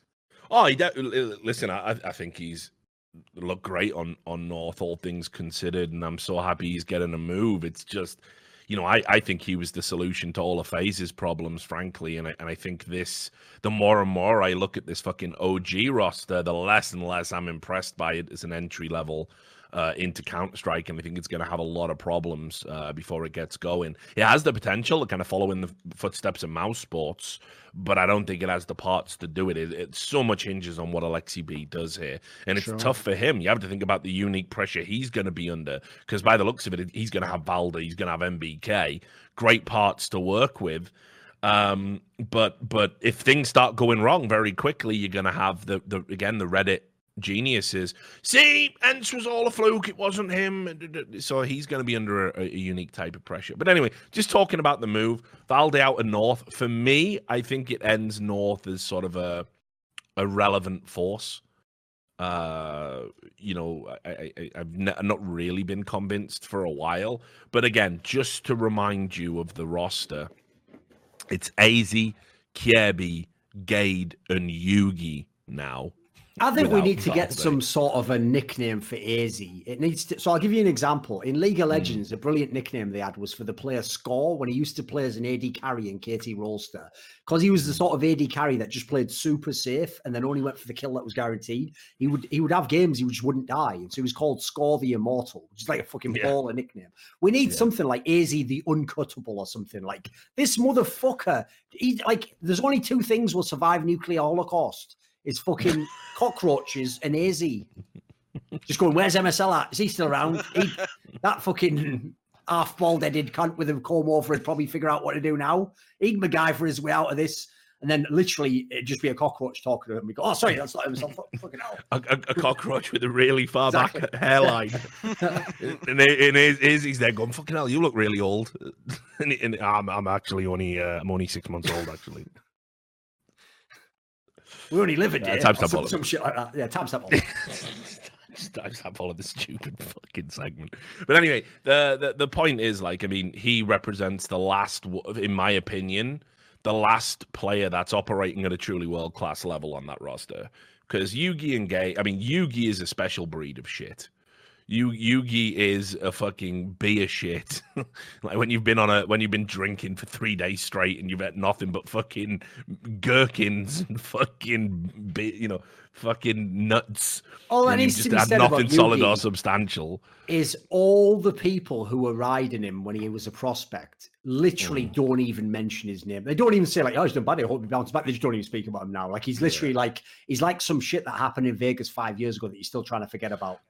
Exactly. And people are going, what do you mean? Like, guys, try it. Drink beer constantly for 3 days and eat nothing but like nuts that you get free at the bar table. And maybe you have a gherkin as well on top of that just to get some electrolytes in you. And then see what comes out your ass. I'll tell you from experience. Or just read the work of Charles Bukowski. That was basically his diet. You don't have to do it. Bukowski lived that life. There you go. Yeah, just go read Bukowski. He's not actually as imaginative as you think he is if you know his actual life he lived, The unbelievable, because you also have so much gas going on, so it's kind of like just propelled in late. It's a nightmare, guys. It truly is a nightmare, and that's where Yugi is right now in terms of his level of performance. He is that type of shit. Right, here's the analogy. People will get this one. Okay. You know when you have like a Powerade and it has that little sports cap at the top. Listen, it's going to be good. You know the sports cap at the top, so you can drink from it, but it doesn't pour out. Yeah, have you ever had to quickly empty one of those out into a sink?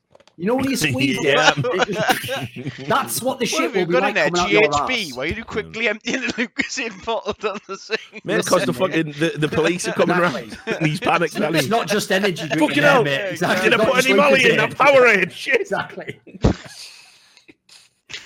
Spray that motherfucker down. Yep. But anyway, so I'm happy for Valde to get out, but and not to have to be an IGL anymore. I think Alexi B will relish working with a player like that, assuming of course it is OG, which it looks like it is. So happy with that move.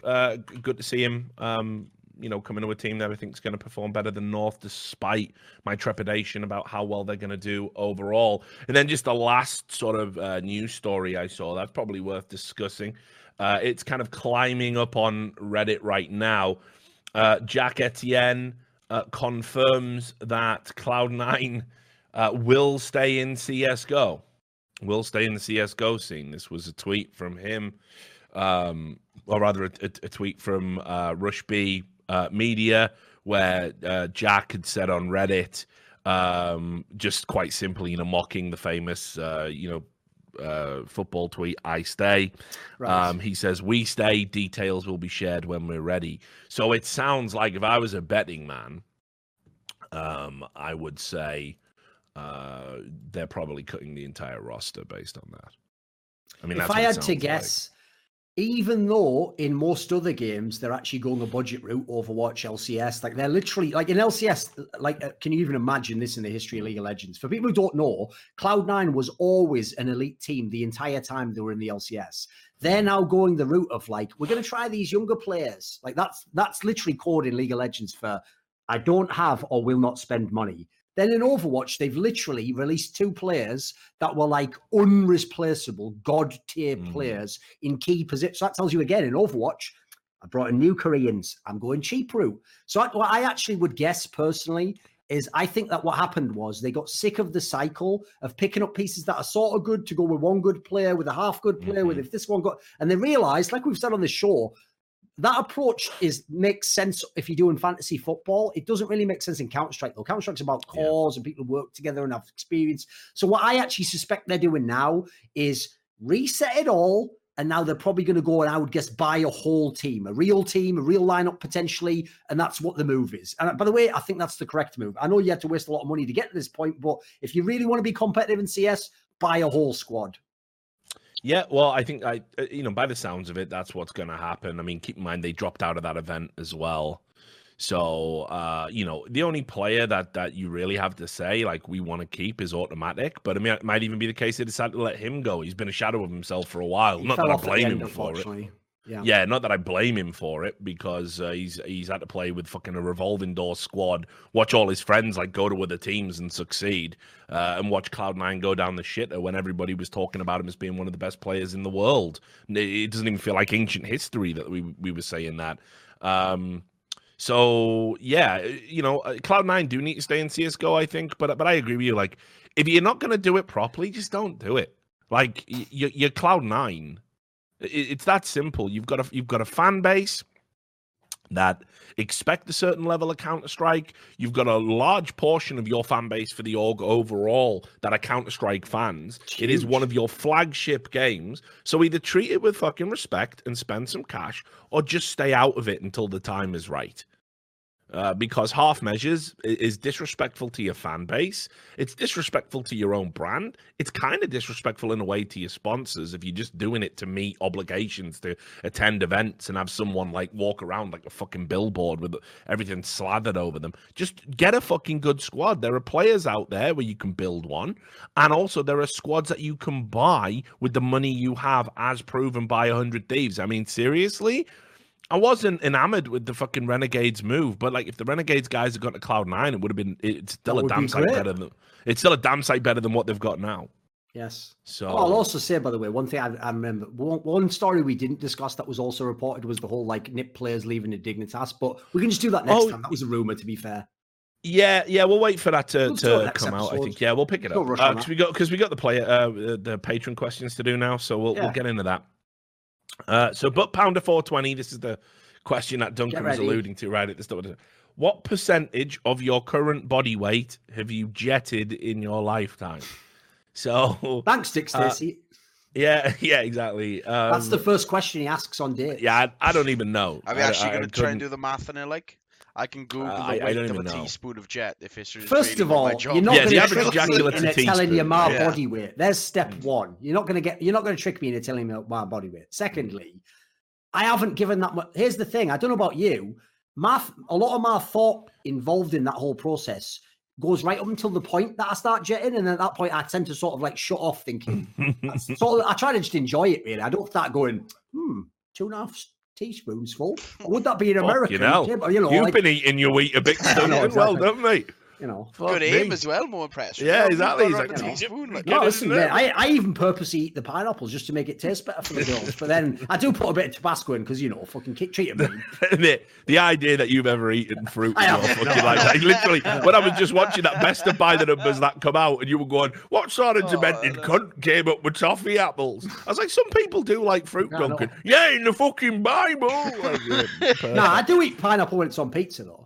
Ooh! Oh my god! Oh my holy shit! Let's have an identity based around pizza toppings, daft cunts. This is the most disappointing whack. You know what, guys? I'm going to say one thing right now that's going to hurt you all. Why did we bring up pineapple? Are you ready? Yeah. The current Star Wars trilogy is the Star Wars trilogy you deserve. That's your Star. That's who you are as Star Wars. You know what? I'll take it on the chin. We're the shit cunt prequels. None of us are the 70s much beloved original trilogy, but you're the fucking Force Awakens. That's who you fans are. People who have opinions based on pizza toppings, who go big oof, ooh, yikes, oh, that aged well. But yeah, it's like, are you literally a character in an old school RPG who has 4 things they can say? Like, I don't want to know the way to Kakariko Village. I told you before. I'm not even playing that. I'm playing fucking Metal Gear Solid. You're playing fucking Zelda. Snake. Like, no more references. There's too many stacked on top of each other. So anyway, then we're Burning Man in Duncan Thorin Shields in Outburst says Zoomers deserve Admiral Gender Studies. There you go. That's quite a headline. The serious That's question. That's better than anything they do, though. That's the problem, isn't it? It's too good a headline. The serious question from Butt Pounder was, are you guys going to do something special for episode 100? Thorin mentioned that some of the long form questions should be dedicated to a special show. I'd love to hear you guys' thoughts on some of the questions I've queued up in my notes list. So we've got a bit of a weird situation because episode 100 is also going to fall before our Christmas special and then our New Year's special. Right. So everything we're doing is going to be special in some way.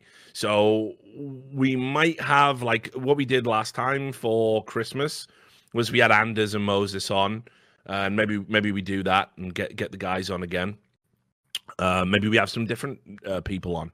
Get Henry on. We'll think of some. Maybe we go mental and get 8 people on all at once, and it's just like watching a fucking Raj Royale or something. Yeah. Maybe we do a CS:GO Raj Royale where you ask questions.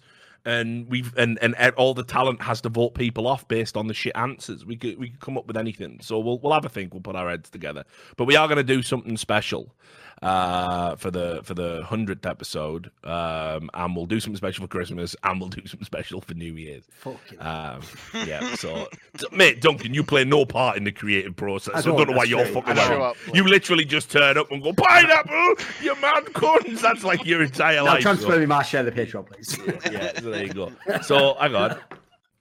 Speaking of the devil, Anders has literally just messaged me. So let's see what fucking drugs he's on today. Let's see what happened in Canadian parliamentary fucking open hearings today. Yeah, exactly. So we'll get to that anyway. Hang on, let me get back to the questions. So yeah, we will do something special, but no idea what it is yet, buddy. Some Made Raisin says, how do pro players react to treat other players who are dominating, like Kenny S, Simple, Ziwu, all of those cunts? I mean, generally, right? Here's what happens. If you're a relatively unknown or new player and you're dominating, you're a cheat. And pro players are worse for this than anyone else in the scene. Worse than analysts, worse than the average Reddit pleb. If you don't think that's true, just look at Ziwu.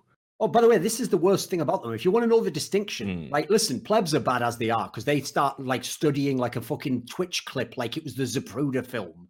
But the way that pros are worse is pros will do it after they just get out of the first match playing you. Like they play you in one match and they just thought they do what a noob does in matchmaking. You know when you play with your mate in matchmaking who's bad and he thinks everyone cheats. He thinks the guy who can just basically fucking jiggle people must be cheating. That's what they do. They just get AWP'd by a guy 20 times in a map that they've never heard of. And they go, he's fucking cheating. It's like, you haven't even watched one of his demos as well? Or figured out who he is. So I agree. They're so fast on the trigger. It's ridiculous.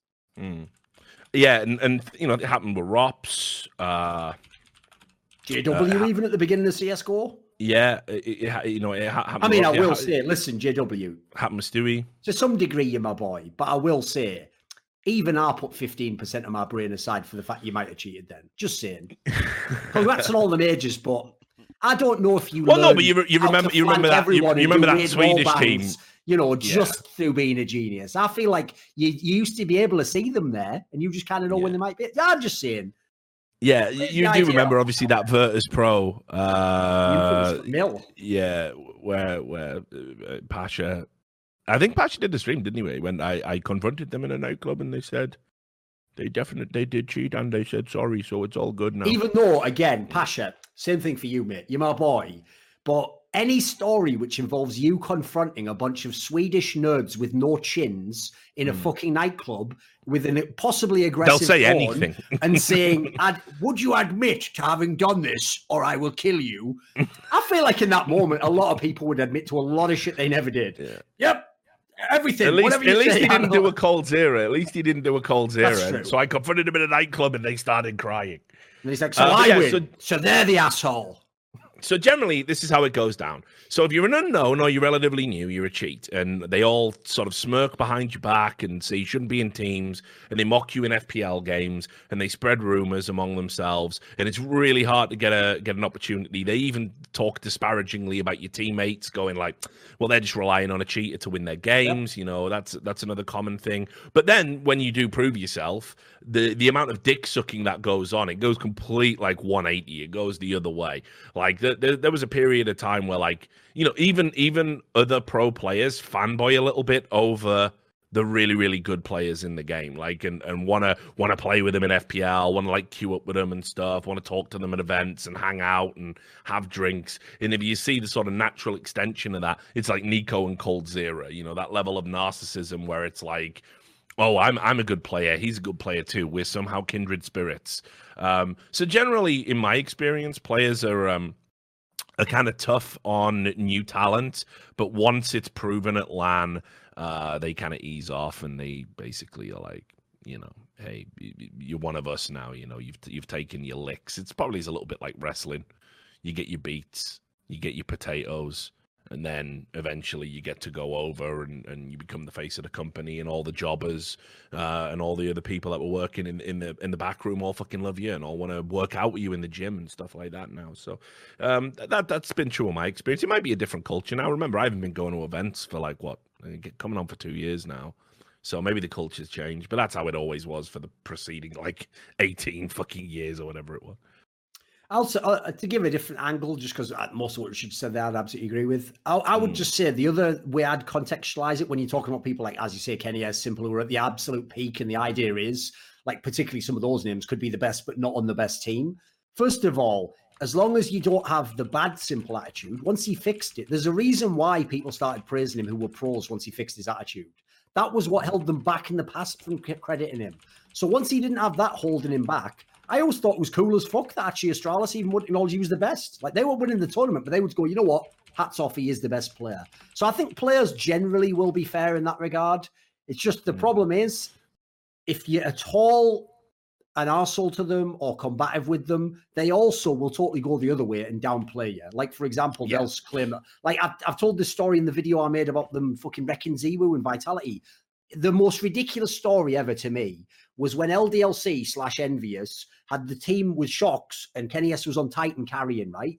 And they used to literally try to talk me down that Kenny S wasn't good and be like, he's just, you know, they just give him everything and set him up. If he ever came to our team, we'd never do that.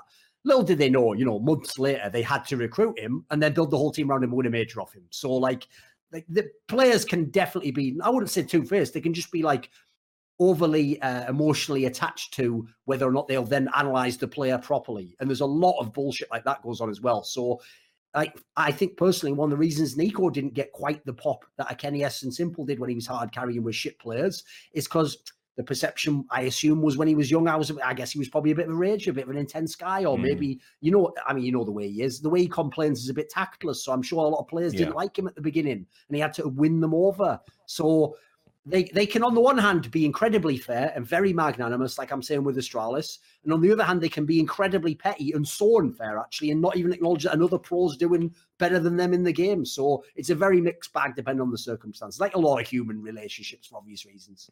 Yeah. Reykjavik on Steam says, now that Liquid will have to flight with Ents and immediately have to play a match because TOs are being cunts again, should TOs invest in teleportation technology now so this doesn't happen?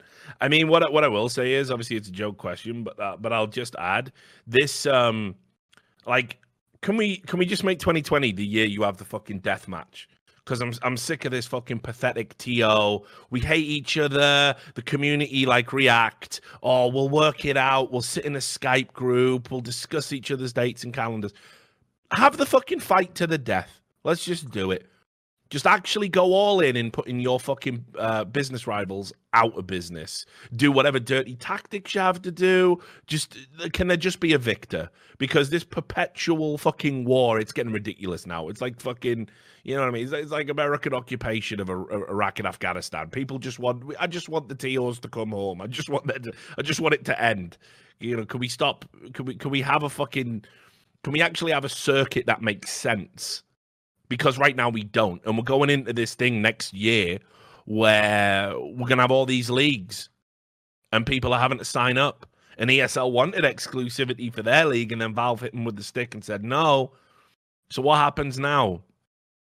You know, like, what's going to happen in 2020? Does it get better? Does it get worse? Is anyone going to play nice? Like, just do what you have to do to think you're going to come out on top.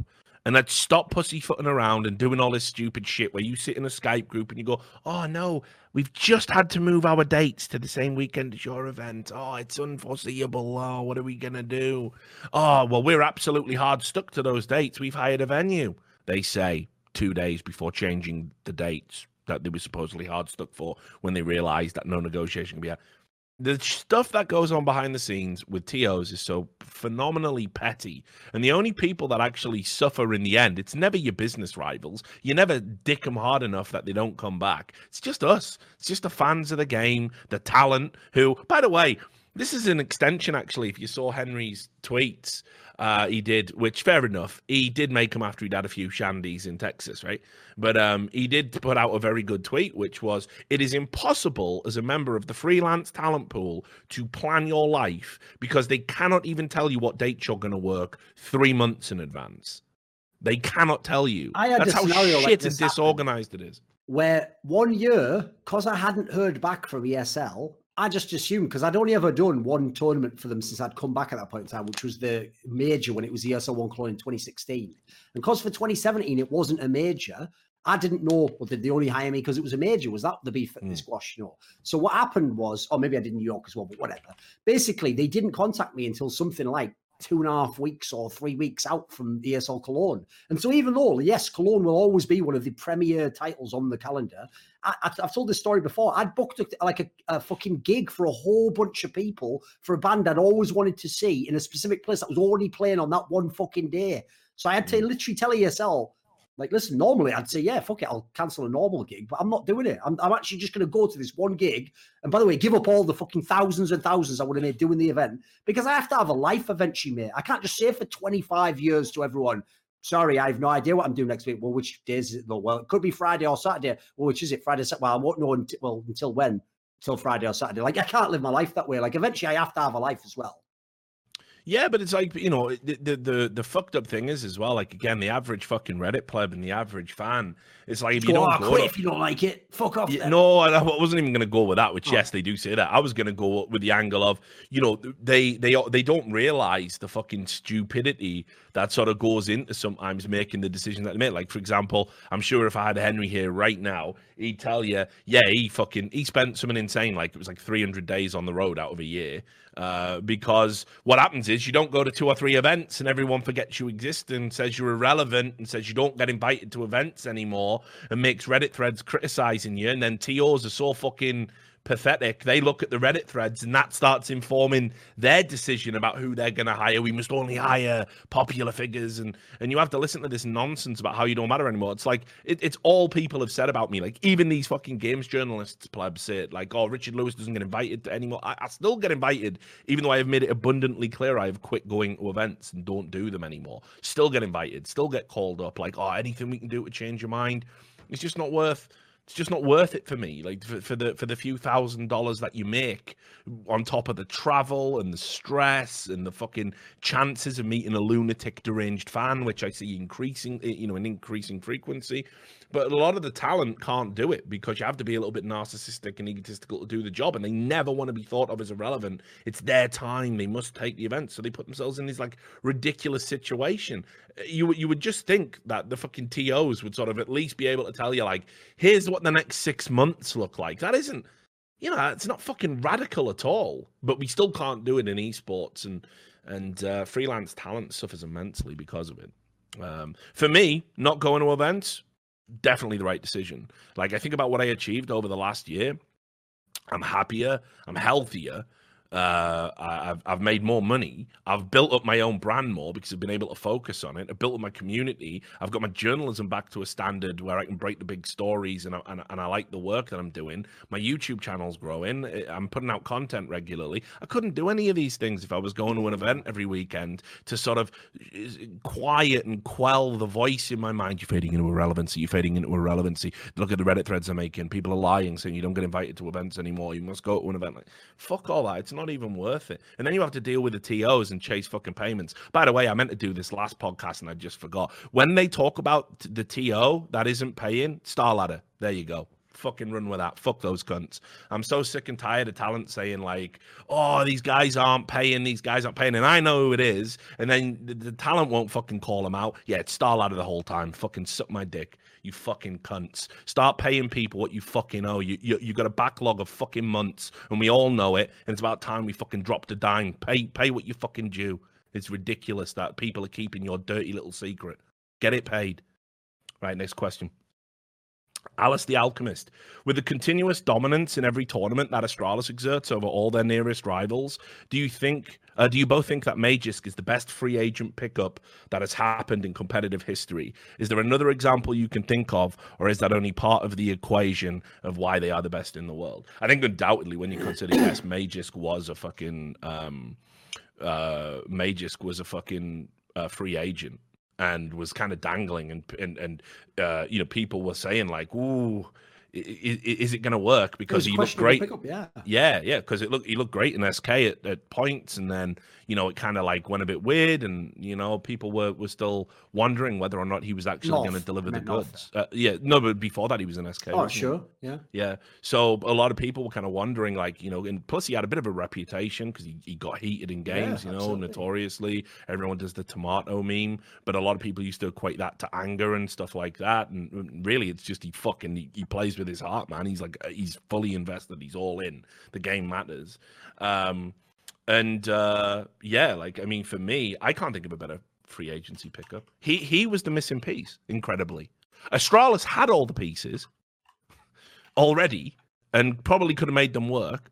They lost a big piece, and then they replaced it with an unknown piece, and then became the best team in CSGO of all time. So the fact that he was a free agent pickup is insane. The thing is, though, that like the reason why I might not put him at number one is because the one problem I have with that is the rest of the team was also really fucking solid players who all fit together. 3 of them played together for 6 years, blah, blah, blah, etc. So it's not like him joining was the last piece, but it's not like he brought the biggest piece of the puzzle.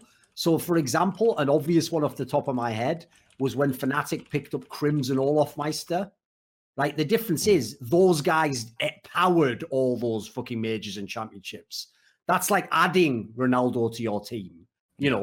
This one's more like you added, like you already had a team that was like the third best in the world, and you just added like a fucking top 10 striker, but not the absolute best. You added a good player, but so I would say it depends how we want to like quibble over the criteria, but it's definitely up there. I think probably Crimson Olofmeister, because it was a package deal at the time. I think that might be the best for me because it took a franchise that was going to go down the pan and made it the best. you know. Yeah, that's a good shout as well. See, this is why you're the esports historian. Exactly. TM.